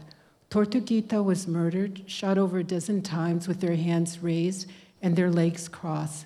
May the bullet holes through their palms, holy stigmata, be a reminder that their child was a servant of God. Okay, so in May I went down, in May I was in Texas. It was May, I don't know when I travel. So this is about the language. I'm not just talking about the academy, right? So met with Black Force protectors. Tortuguita was actually shot 57 times when they were sitting down with their hands raised. And the Black woman clergy says that they were meditating, their eyes were closed. So they believed in the possibility of peaceful protests, and Georgia State troopers riddled, and they said he shot them, but when the autopsy from the family came back, it showed that he was sitting, and then the bullet that hit one of the troopers in the leg, well, that was, quote, friendly fire, because they shot so many times, bullets were everywhere, right? So I went down and I met with some folks, with Reverend Matt and a young black, I don't know their pronouns, but would be biologically female, right? And so I asked the question about agape, right, tied to security. And I said, what is your security apparatus? Because the troopers came, the police came, and now everybody's out of the force. And this pamphlet right here, if you can see this is what they bulldozed out of Wilulani, which was all indigenous land before it became a plantation, when they pushed the indigenous out. And then they made it a prison farm, and then it's next to a black neighborhood, working class. And this is where they're going to train police and military tactics, and they also train this Israeli Defense Forces. So I asked them, what's your security apparatus? And the young person, the youngest one, in her 20s, she said, I've been to Europe, I've given these tours, I've talked about, and Cop City is not just here, it's also, it's around the country. It is literally, as I said, I grew up on military bases with people who, trained to do assassin stuff. This is literally what domestic policing is going towards right now. She said that she had none, and when they asked her in Europe the same question, she had no answer. So the language fails even on the level of the activists in the force and on the streets, because no one can articulate what it means to be safe and also resist state violence. So then the only safety is to align with the state and to become obedient. And so, I'm not 25, I'm not in the forest, I'm not in trees anymore, but just intergenerationally, trying to talk to a younger generation, there's a bit of a void. And then there's, in your middle generations, there's a bit of a void. And then in my generation, there's a bit of a void. So I don't see how we talk over or through generations. And I don't see how we grapple with our fear. Like, some people I know are just going to go towards the side of pain, right? The apocalypse. And they know they will not be backed or protected. So I asked them about concentric, like, what about circles? Like, people who don't want to get involved, but they'll help with bail funds. Like, they use terrorist charges against people who were trying to do bail fund. So now everybody's got, not everybody, a number of people were arrested by the FBI with terrorist charges for being environmental protectors. They had no weapons, they harmed no one. But now it's going to be like you bailed somebody out, or you bought totes, or you bought COVID wipes. Those are all criminal offenses if you're linked to a protest against a state militarized endeavor, right?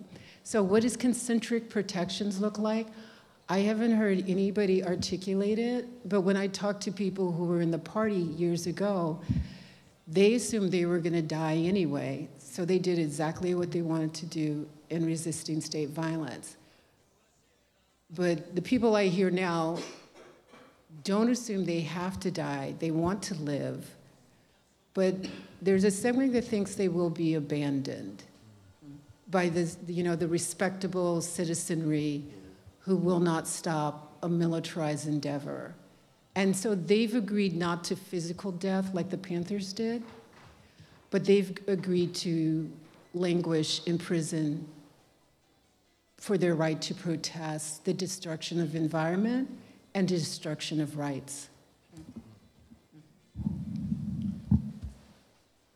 So, if you don't mind, to return to the question of spirit, because I'd be curious to hear as well, in particular, Joy, Dr. James, how you are, you said a little bit about how you think about spirit in terms of the ancestors and so forth.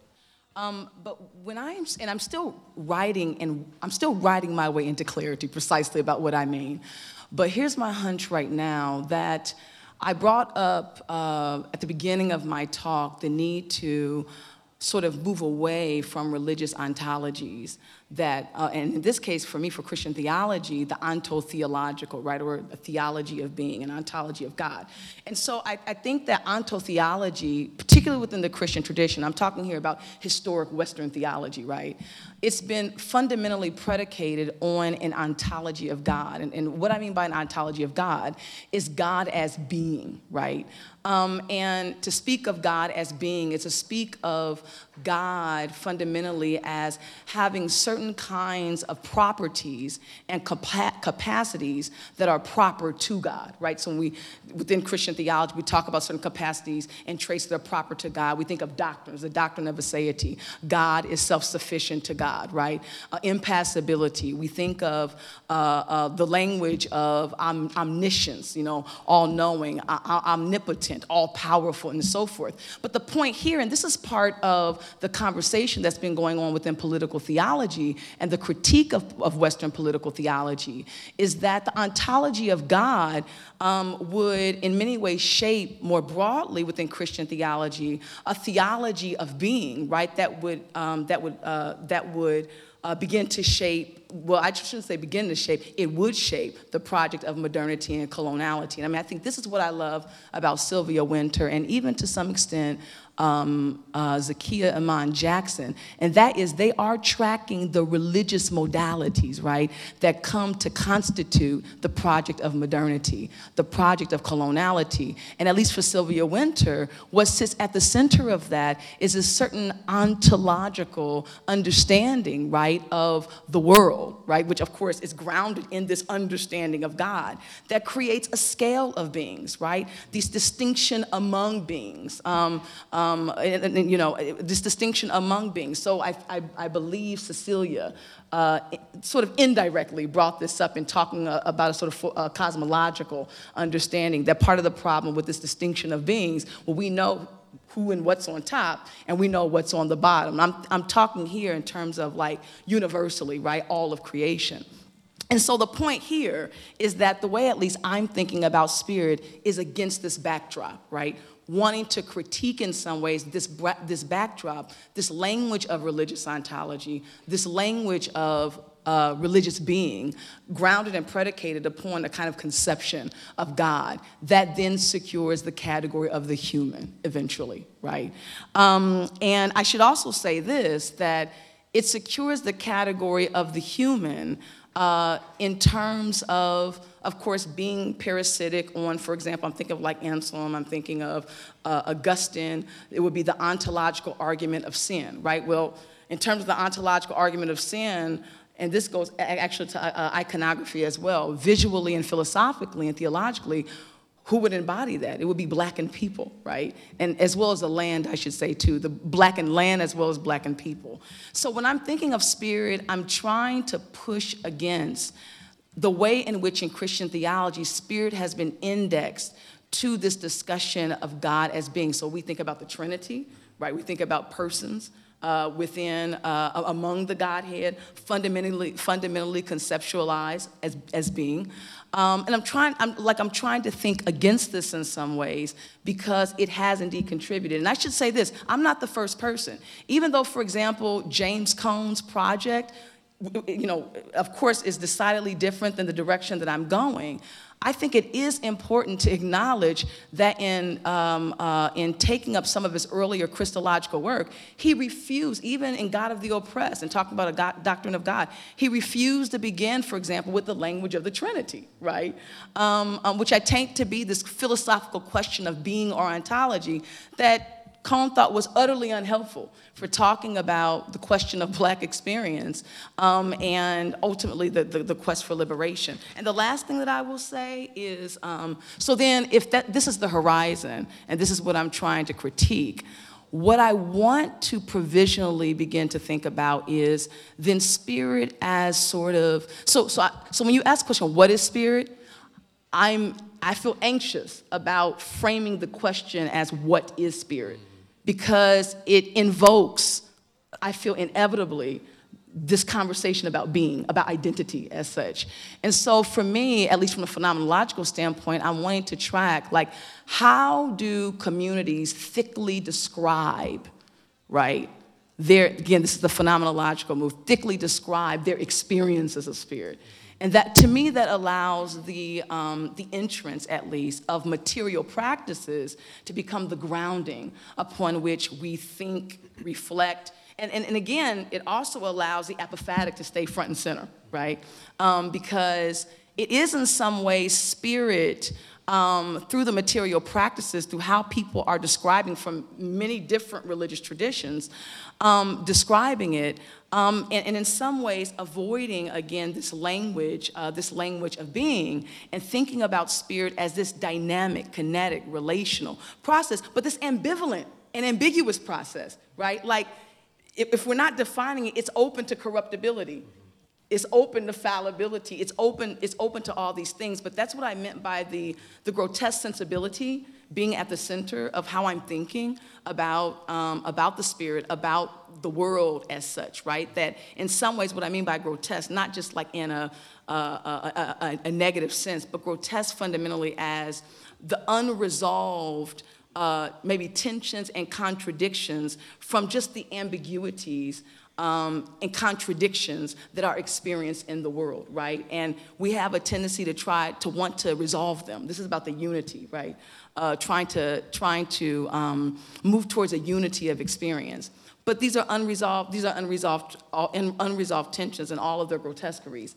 And so for me at least, that inches a little closer to keeping spirit as an open category, an apophatic category, but also, at least through Azusa, as just one example, thinking about how the spirit announces a kind of apocalyptic energy, right? That at the beginning of the 20th century, you have an early Pentecostal community that, through their forms of liturgy and through their material practices, they're offering a direct critique to the racial capitalism of the day, right?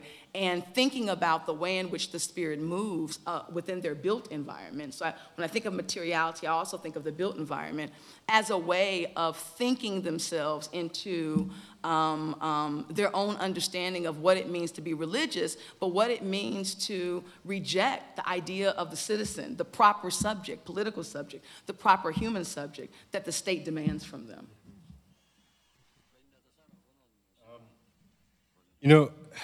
So I guess I'm answering two questions, mostly because I got myself in trouble there at the end saying too much. First, which is, what is spirit? Or how does one talk about spirit? Because I did evoke that at the end of the talk.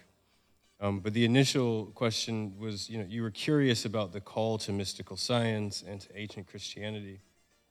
And I think that, my answer to that is probably mostly unsatisfying. I'm a bit of an academic scavenger. Like, I use what I want to use, and I use what I think works, right? And that's about as much as that.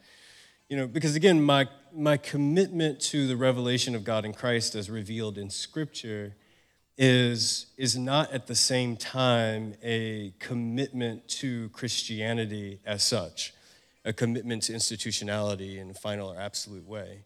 And so, the wonderful scholar of Virginia Tech, Amoria Shea Armstrong, says, it's the use of Christian material, right, to evince or work against a particular term of orders. I think and that's been a hugely helpful framing from her. I think, a place where I depart, though, is that, I don't care if it's read as heretical or orthodox, or I'm not really interested. I'm ambivalent about any sort of, sort of means of being captured by camps or terms. So I use what I want. And I think that, in college I was trained in philosophy, and the first thing they teach you in critical thinking is patterns and relations, right? And so I think from that moment on, my sort of sense about how I read the world, how I read, is that there's an almost unconscious search for patterns and relations, which I think is also related to my call as a priest. But that search for patterns and relations, I think, is as much an accident as it is an intention, right? So it just so happens that I'm a theologian who also likes mysticism, who also likes Black studies, and can see patterns and relations, and the material works. The difficulty for me, and I think for anyone else, is to say, well, what the hell do we do with the material now, right? And that's the fun part. But I'm also a Capricorn, and I like chaos. So there's that. And so, okay, so my conception of God, right? And, whether we use God or spirit doesn't really matter to me. But again, it's this idea of void or nothingness, which isn't exactly right. My conception of God, the one I function with, and so spirit, the one I function with as my daily prayer, is God as simultaneity. And that would be sort of the all of everything happening at once. Like if we had the critical perspective to zoom out and see every sort of, what do we call heartbeats? It's not intentional, it's unintentional, but it's another term.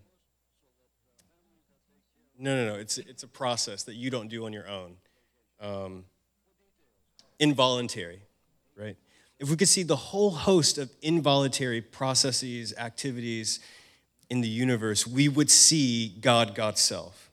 And I think that has a really interesting, that formation or that conception has a really interesting implications for things like evil. Because, for example, that is to say that like in God, so right, Paul says, in God we live, move, and have our being. Like in God is the function of both very, very evil, destructive things and also the things that we like, right? Which change from period to period, era to era, time to time. But what it suggests is that always already sort of evil is being transformed or changed into, it's being consummated.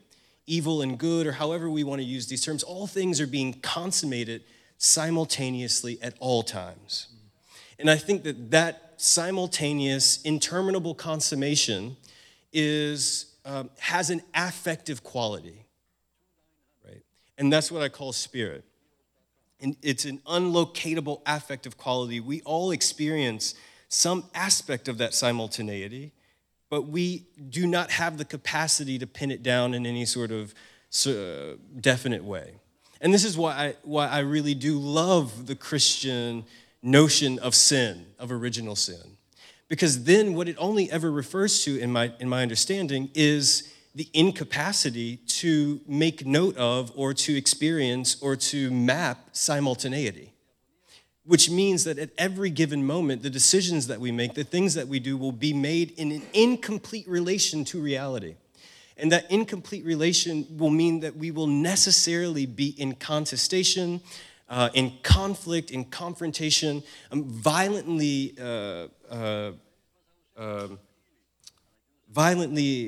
oriented towards someone or something in the world at all times.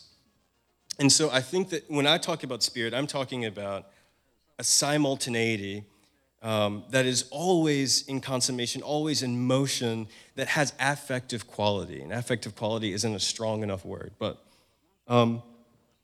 and that the work of ritual, of religious rite, of religious practice, is to train one's mind, body, and soul to be more receptive to the affective quality of simultaneity, to be more receptive to the consummation of all things.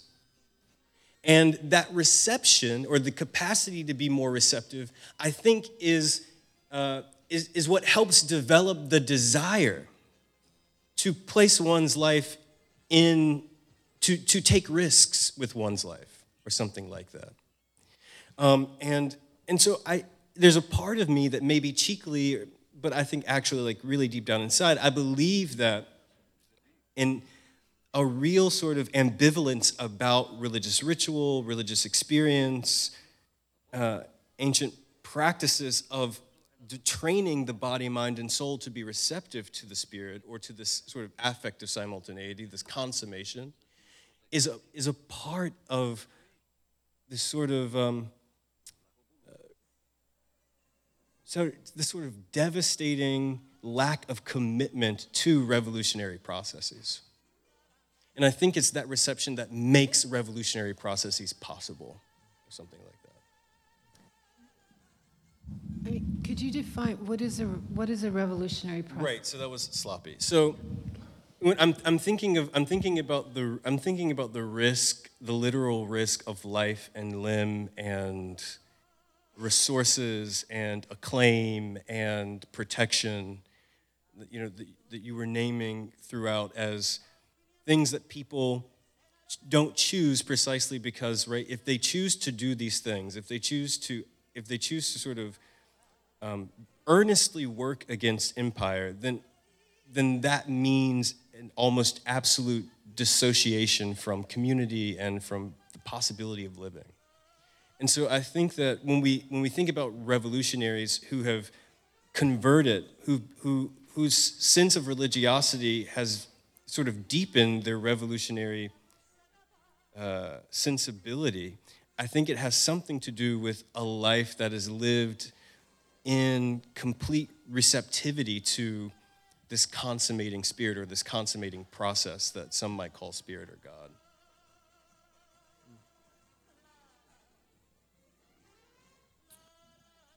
We'll turn to the audience. There's a question from Rebecca Wilcox in the back, and then we'll go to Dr. Eric Thomas after that.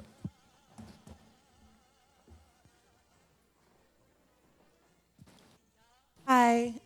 This is so exciting. Like all of my favorite people in one panel. Okay, so I just want to ask kind of a two-part question for a dialogue that I think is happening between Dr. James and Dr. Day. On the one part, Dr. Day, can you give an account for the apocalyptic in light of how you're understanding the way that critical Black studies is taking up the concept of anti-Blackness? And what I mean by that is, like, how is the apocalyptic not already status quo for the position of the slave?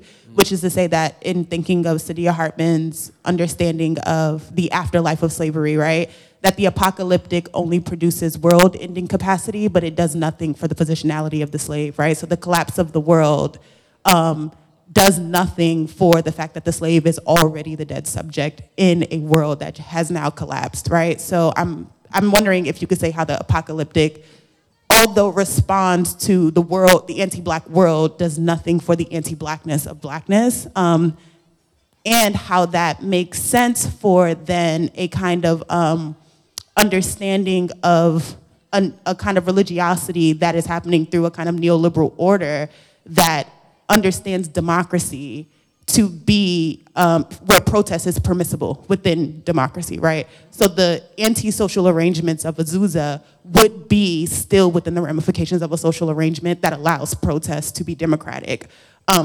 So I'm just wondering how you would respond to that. And then Dr. James, I really want to return to your opening statement about how it's not that it doesn't have capacity, but rather that it doesn't have desire in relationship to how you theorize the revolutionary. And what I'm interested in as it relates to what you talk about the religiosity of this kind of zone that you can't explain, that one goes toward when compromising one's safety for one's death, how that makes sense then for kind of the material examples you gave with Erica Gardner, or kind of the movements happening with Stop Cop City, which is to say that this revolutionary desire or revolutionary capacity still requires a political subject, as opposed to a revolutionary desire that just desires violence on violence's behalf, right? So it is not for a better world or a better community or the right to live, but rather the antagonism itself, it's violence, right? Or thinking more so of Fanonian understanding of Wretched of the Earth. And I'm asking these two questions to kind of tie together this theme between critical Black studies and Black religion about ontological yearning. And I think Calvin Warren says in his response to Anthony Penn's 20th anniversary of Terror and Triumph that the issue of Black religion is ontological yearning. And so it seems like the revolutionary is only a revolutionary because it cannot be, and that the apocalyptic is only the apocalyptic because it cannot be. And what's organizing the revolutionary and the apocalyptic is being, even if it's through negation. And so what does it mean for this political subject, even though it is negating, to still be a response to being? Before you two respond, for the sake of time, we'll hear Dr. Thomas's question. And if there's one more after Dr. Thomas, we'll take that one. And then there is one with Siobhan Kelly in the back. That will be our last question for now. And then we'll have the panelists respond. Dr. Thomas. Thank you all for really thought-provoking papers. I want to ask about Black life. Perhaps the combination of Blackness and aliveness, or I'm kind of coming from a biblical studies place. I shall not die, but I shall live. I come that you might have life and have life more abundantly.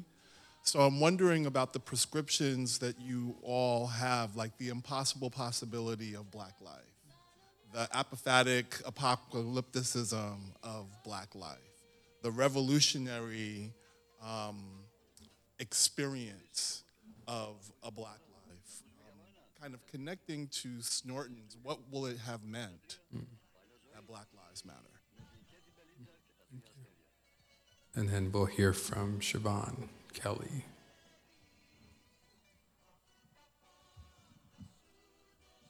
Hi there. Thank you all for your wonderful comments today. My question is for Dr. James. Something I found really refreshing about your talk this afternoon is the attention to statist feminism or state feminism as a real place of danger. Perhaps this is from my own experience, also being trained in Catholic school, that I see a real solidarity that often appears between state feminism and religious organizationally based projects. And so I'm wondering if you have anything to say about how to imagine revolutionary activity either from within or without religion. Yeah, so just to rehash, a question about ontological yearning, kind of the relation between Black religion and Black studies, right, on this particular question for Dr. Day and Dr. James. A question about Black living, and perhaps a kind of deeper interrogation of how that relates to perhaps ontological yearning, I would say. And then a third question about state feminism in its relation to religious organization, which I actually think also might be connected to ontological yearning. And so we'll start there, and I think you all will work your way down.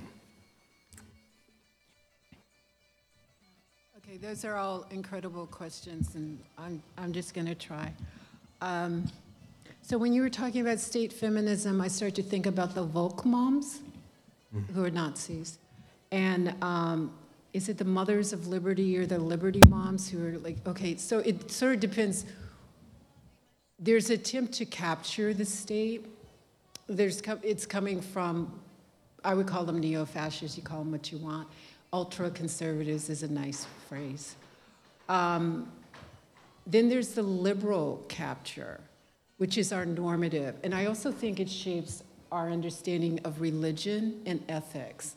That, you know, even though the Pope came out about environmentalism and also about what's going on in Germany about blessing, you know, same-sex marriages, it's like minor, but it's something, right? The resistance to that makes the liberals seem vanguard.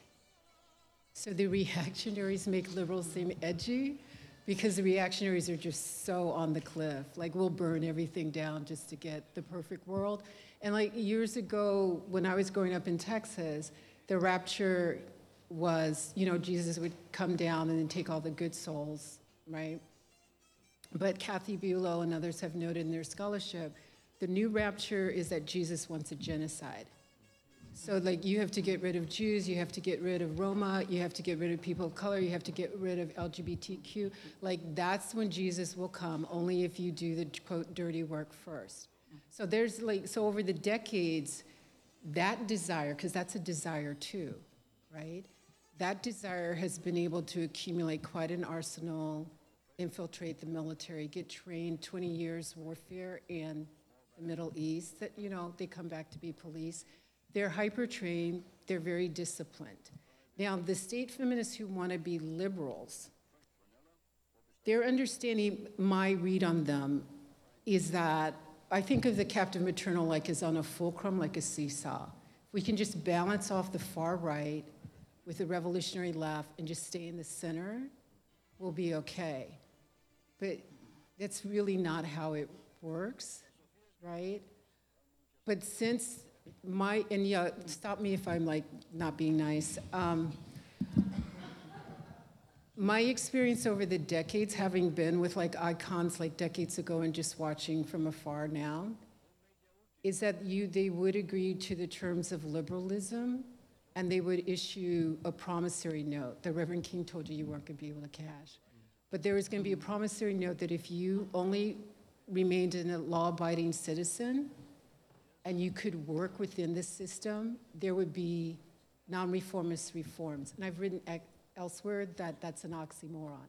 But what I've seen recently is that the people who were arguing for state liberalism or a status quo, it's like we're going to cut a deal with the far right. Like just stay in that lane and don't try to do another January, coup attempt, and we can live with you, even though we know they're killing people. So those people obviously can't live with them. But my understanding is when they made those agreements, their language is going to have to shift. So now they're talking about war. So now they have to appear as the revolutionary, even though they're the liberal. So, and once you put on the guise of the revolutionary and then deeply spiritual, but now it's a public spirituality. Like they promise you hope in the way in which you would read the New Testament. And now you don't have to read the New Testament because they're telling you that it's going to be okay.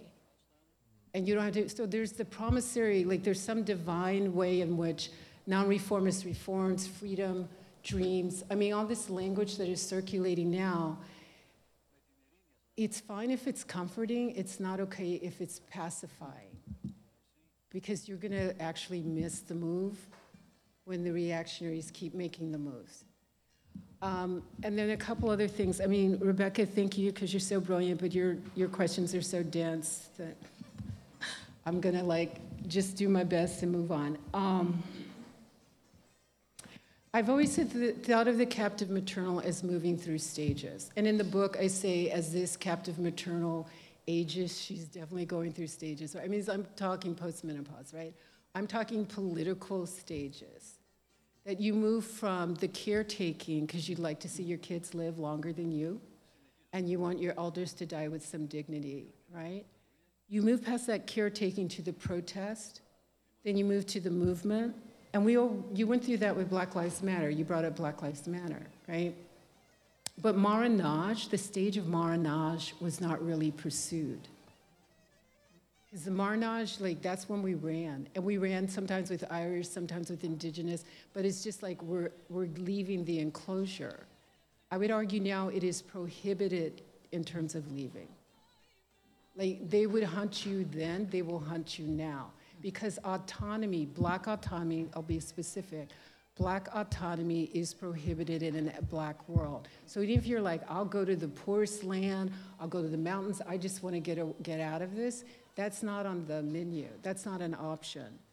And so I see with marronage, every attempt at marronage, there is a military endeavor.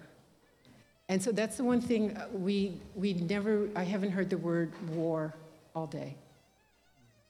I don't know how, this is what I meant about the language.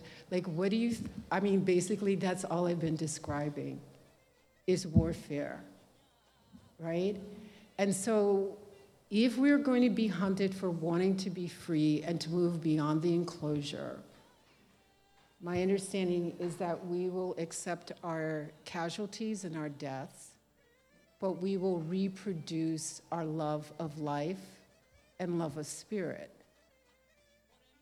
And then you just keep doing it until something cracks. I know, Rebecca, that's not a full answer, but it's the only thing that I can articulate. I see all of this as it's unfolding, and I don't go visit all these zones all the time. But when I go visit, I see the same thing. It's incredible levels of violence, faulty articulation, aspirations, and discipline to trust in liberal projects. When if you think about it, and this, I'll close on this. Remember Goodman, Schwerner, and Cheney? The two white youths and the black youth, Cheney? Remember that Lyndon Johnson only invited the white parents to the White House after all three were murdered, right? Because again, the disappearance of black agency, black love, black value. But also understand that President Johnson, who was going to be better than the reactionary Southerners, was also funding mercenaries to kill African intellectuals and liberators on the continent. The difference between the Democratic Party and the Republican Party is real. I know Cornel West got bashed for trying to say that. But the intent is similar. So unless you leave the enclosure, you will have a kinder assassin. And there's a difference, especially us, because we're not going to be targets. But that is not a fundamental change, no matter what Black Lives Matter thought they did or what they were paid to do. So, yeah, Rebecca, to your question. So,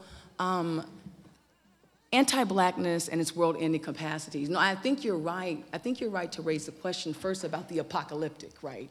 And this is something that I said in my presentation, is that the way in which the Azusa community used, or I should say embodied, and deployed the apocalyptic was paradoxical in that in some ways it recapitulated. In this case, the onto-theological terms of the anti-Black order, but simultaneously there was something else going on in excess to that, right? And what I talked about. But I'm curious, and I think, we haven't had like real, between those in Black religion and those in Black studies. I know some people are located in Black religion where there is, what I'm about to say, there's more considerable overlap. That might present an impasse or a creative tension. But sort of the conversation about even if, for example, the apocalyptic sort of gestures or inaugurates a world-ending capacity, it doesn't change the position of the slave, right? I mean, this is part of what you're talking about with respect to ontological yearning. They're still socially dead. But actually, I think that this is a presupposition that scholars, I would include myself, scholars in Black religion and scholars in Black studies probably contest, right? And I think this has to do with how one thinks or describes or defines social death, right? I'm thinking here of many, of course, like Christina Sharp, that would say anti-Blackness is total climate, right? How people think of social death in terms of abjection, is that total climate? And part of what, at least, I was trying to get at in my paper is that I would like to think of, and I take Zakiya Iman Jackson in talking about abject generativity, not that I don't think that she is making the argument that there is some sort of generative capacity that overcomes anti-Blackness as such.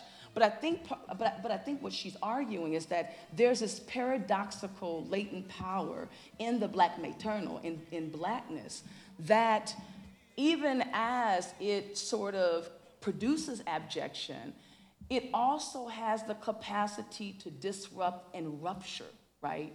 The present meanings of an anti-Black order. I mean, in this interview, she talked about her work in many ways. She sees it as the initiation of the dissolution of the anti-Black world as such.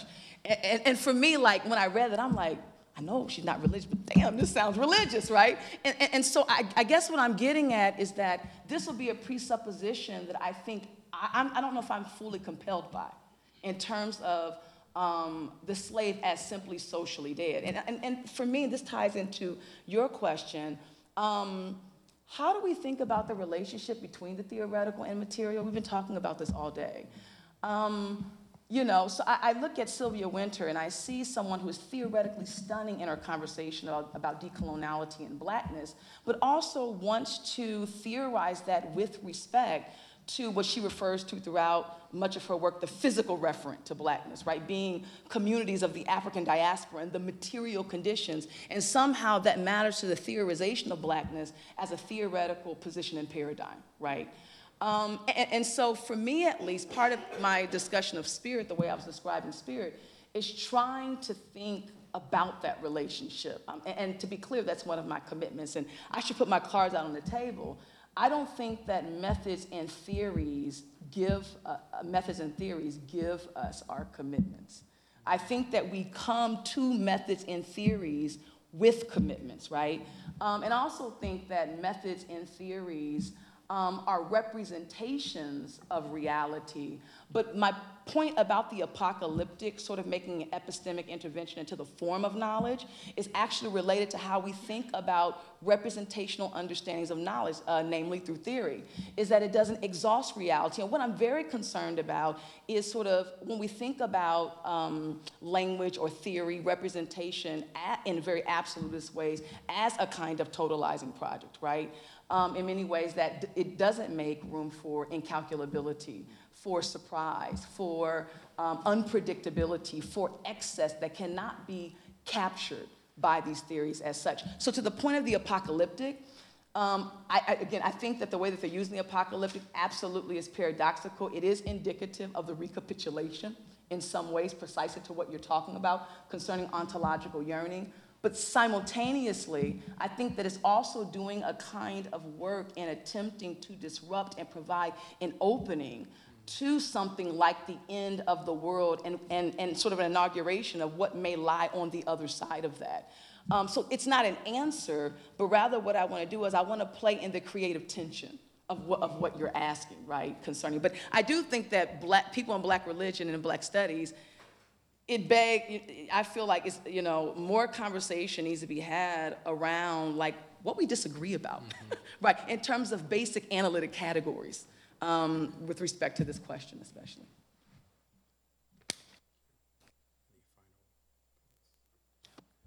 Well, thank you all so very much for this really rich panel discussion. I wanted to, yes.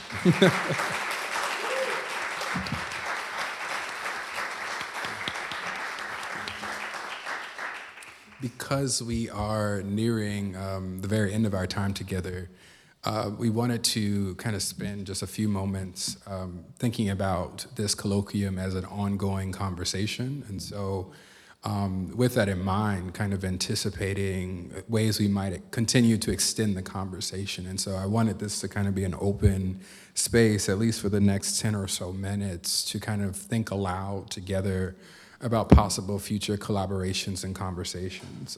So areas of focus that we might, or around topics or themes, potential areas of study, also a space to kind of think about debates that were in the room but might not have been named. And so if we could just kind of articulate and that both from the side of those who have presented today, if there's something an earlier panelist has to say to someone who has presented and vice versa, this can also be that space. And so we have a microphone still in the room, and so that can pass around.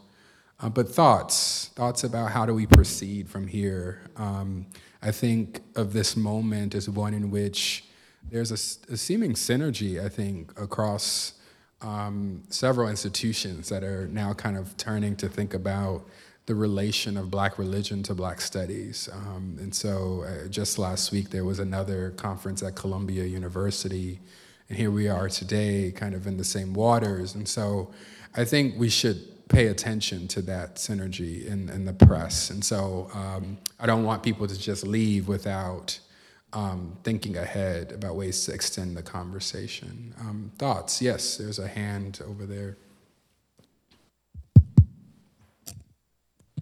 Thank you all so much. My name is Daniela Marie Malfi. I'm a Master's of Religion and Public Life candidate, which is a one-year academic year program.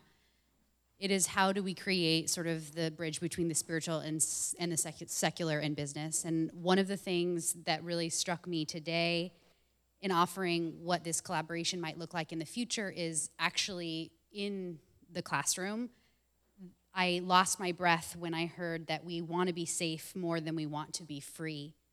I want to thank you for that so much, because it is true for me, and I believe my peers, and I am in this middle ground between feeling like I am an other in most inner communities, observing and wondering why there aren't more people like me, and also curious about how to create safe spaces in academic settings when violence is prevalent in different ways than it is out in the world and in business.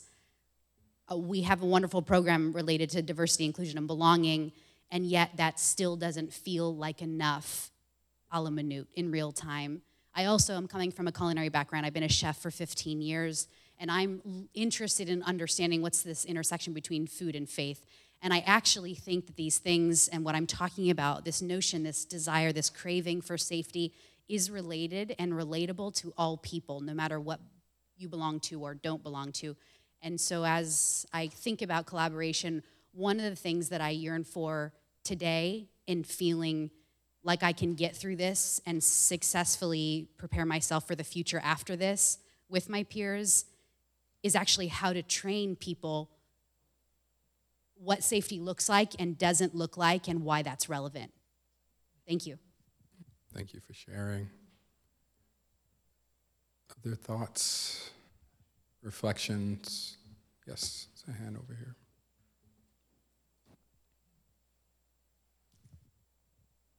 Thank you to the, this was just amazing.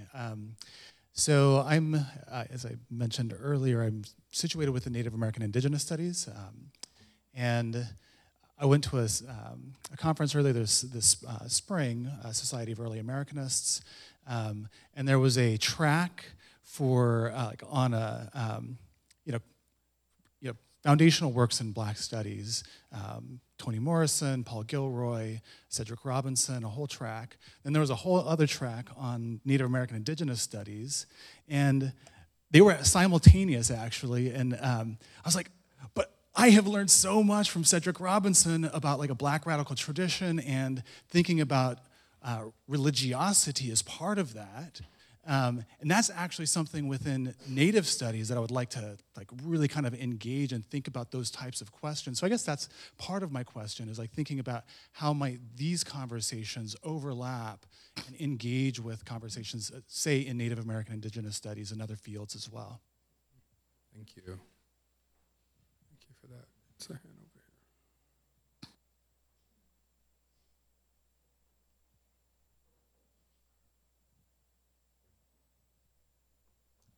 Thank you to all of the brilliance and generosity that have been offered, including the imagination of this space.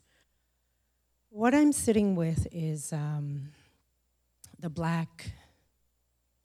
Blackness within Black religion and what constitutes that, right?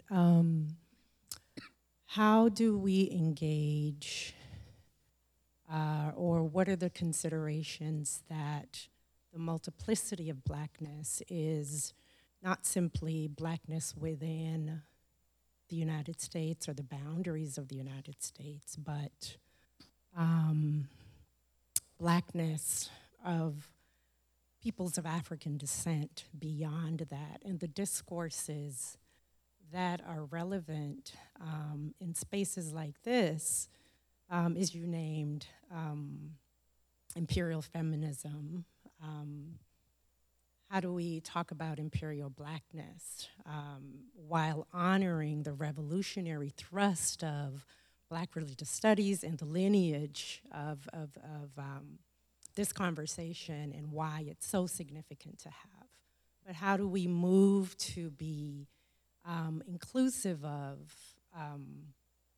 Blackness as diasporic Blackness, as multiplicity, as a multiplicity of cosmologies that are present but not necessarily centered and foregrounded, not as one center, but a multiplicity of centers within the conversation, such that we are honoring the legacies and the revolutionary thrust of from the shores of Africa through the Black Atlantic, like the Haitian Revolution, Marronage, as a response and as world making as well. Mm-hmm. Yeah, thank you.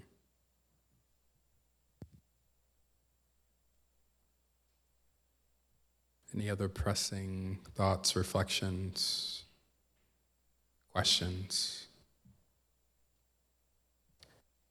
Yeah. Mm-hmm. So we have bookmarks. Rebecca contributed, Ahmad contributed, which is about indigenous, Afro-Indigenous, and African-American struggles. And there's a site, we got a bit of a Mellon grant at Williams, and we've posted roundtables in which indigenous and people of African descent, we weren't able to do as international as we should have, right? Because this is all an anti-colonial endeavor. But if you want some bookmarks, I think they're over there. And even though I don't have to say this, this has been incredibly generative, especially your contributions and queries. Yeah, I believe the bookmarks are at the registration table, and so you can grab them there.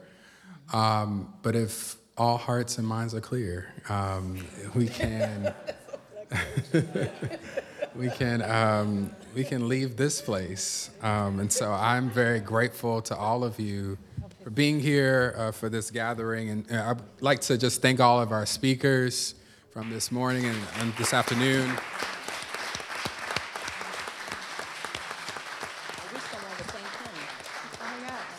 And huge thanks to my colleagues in the Office of Academic Affairs for their contributions to making this happen.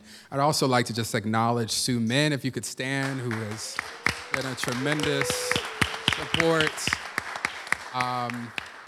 Often thinking of the things that I have not been thinking about and already planning things ahead of my even thinking about them. So I'm very grateful for her assistance with making this all happen.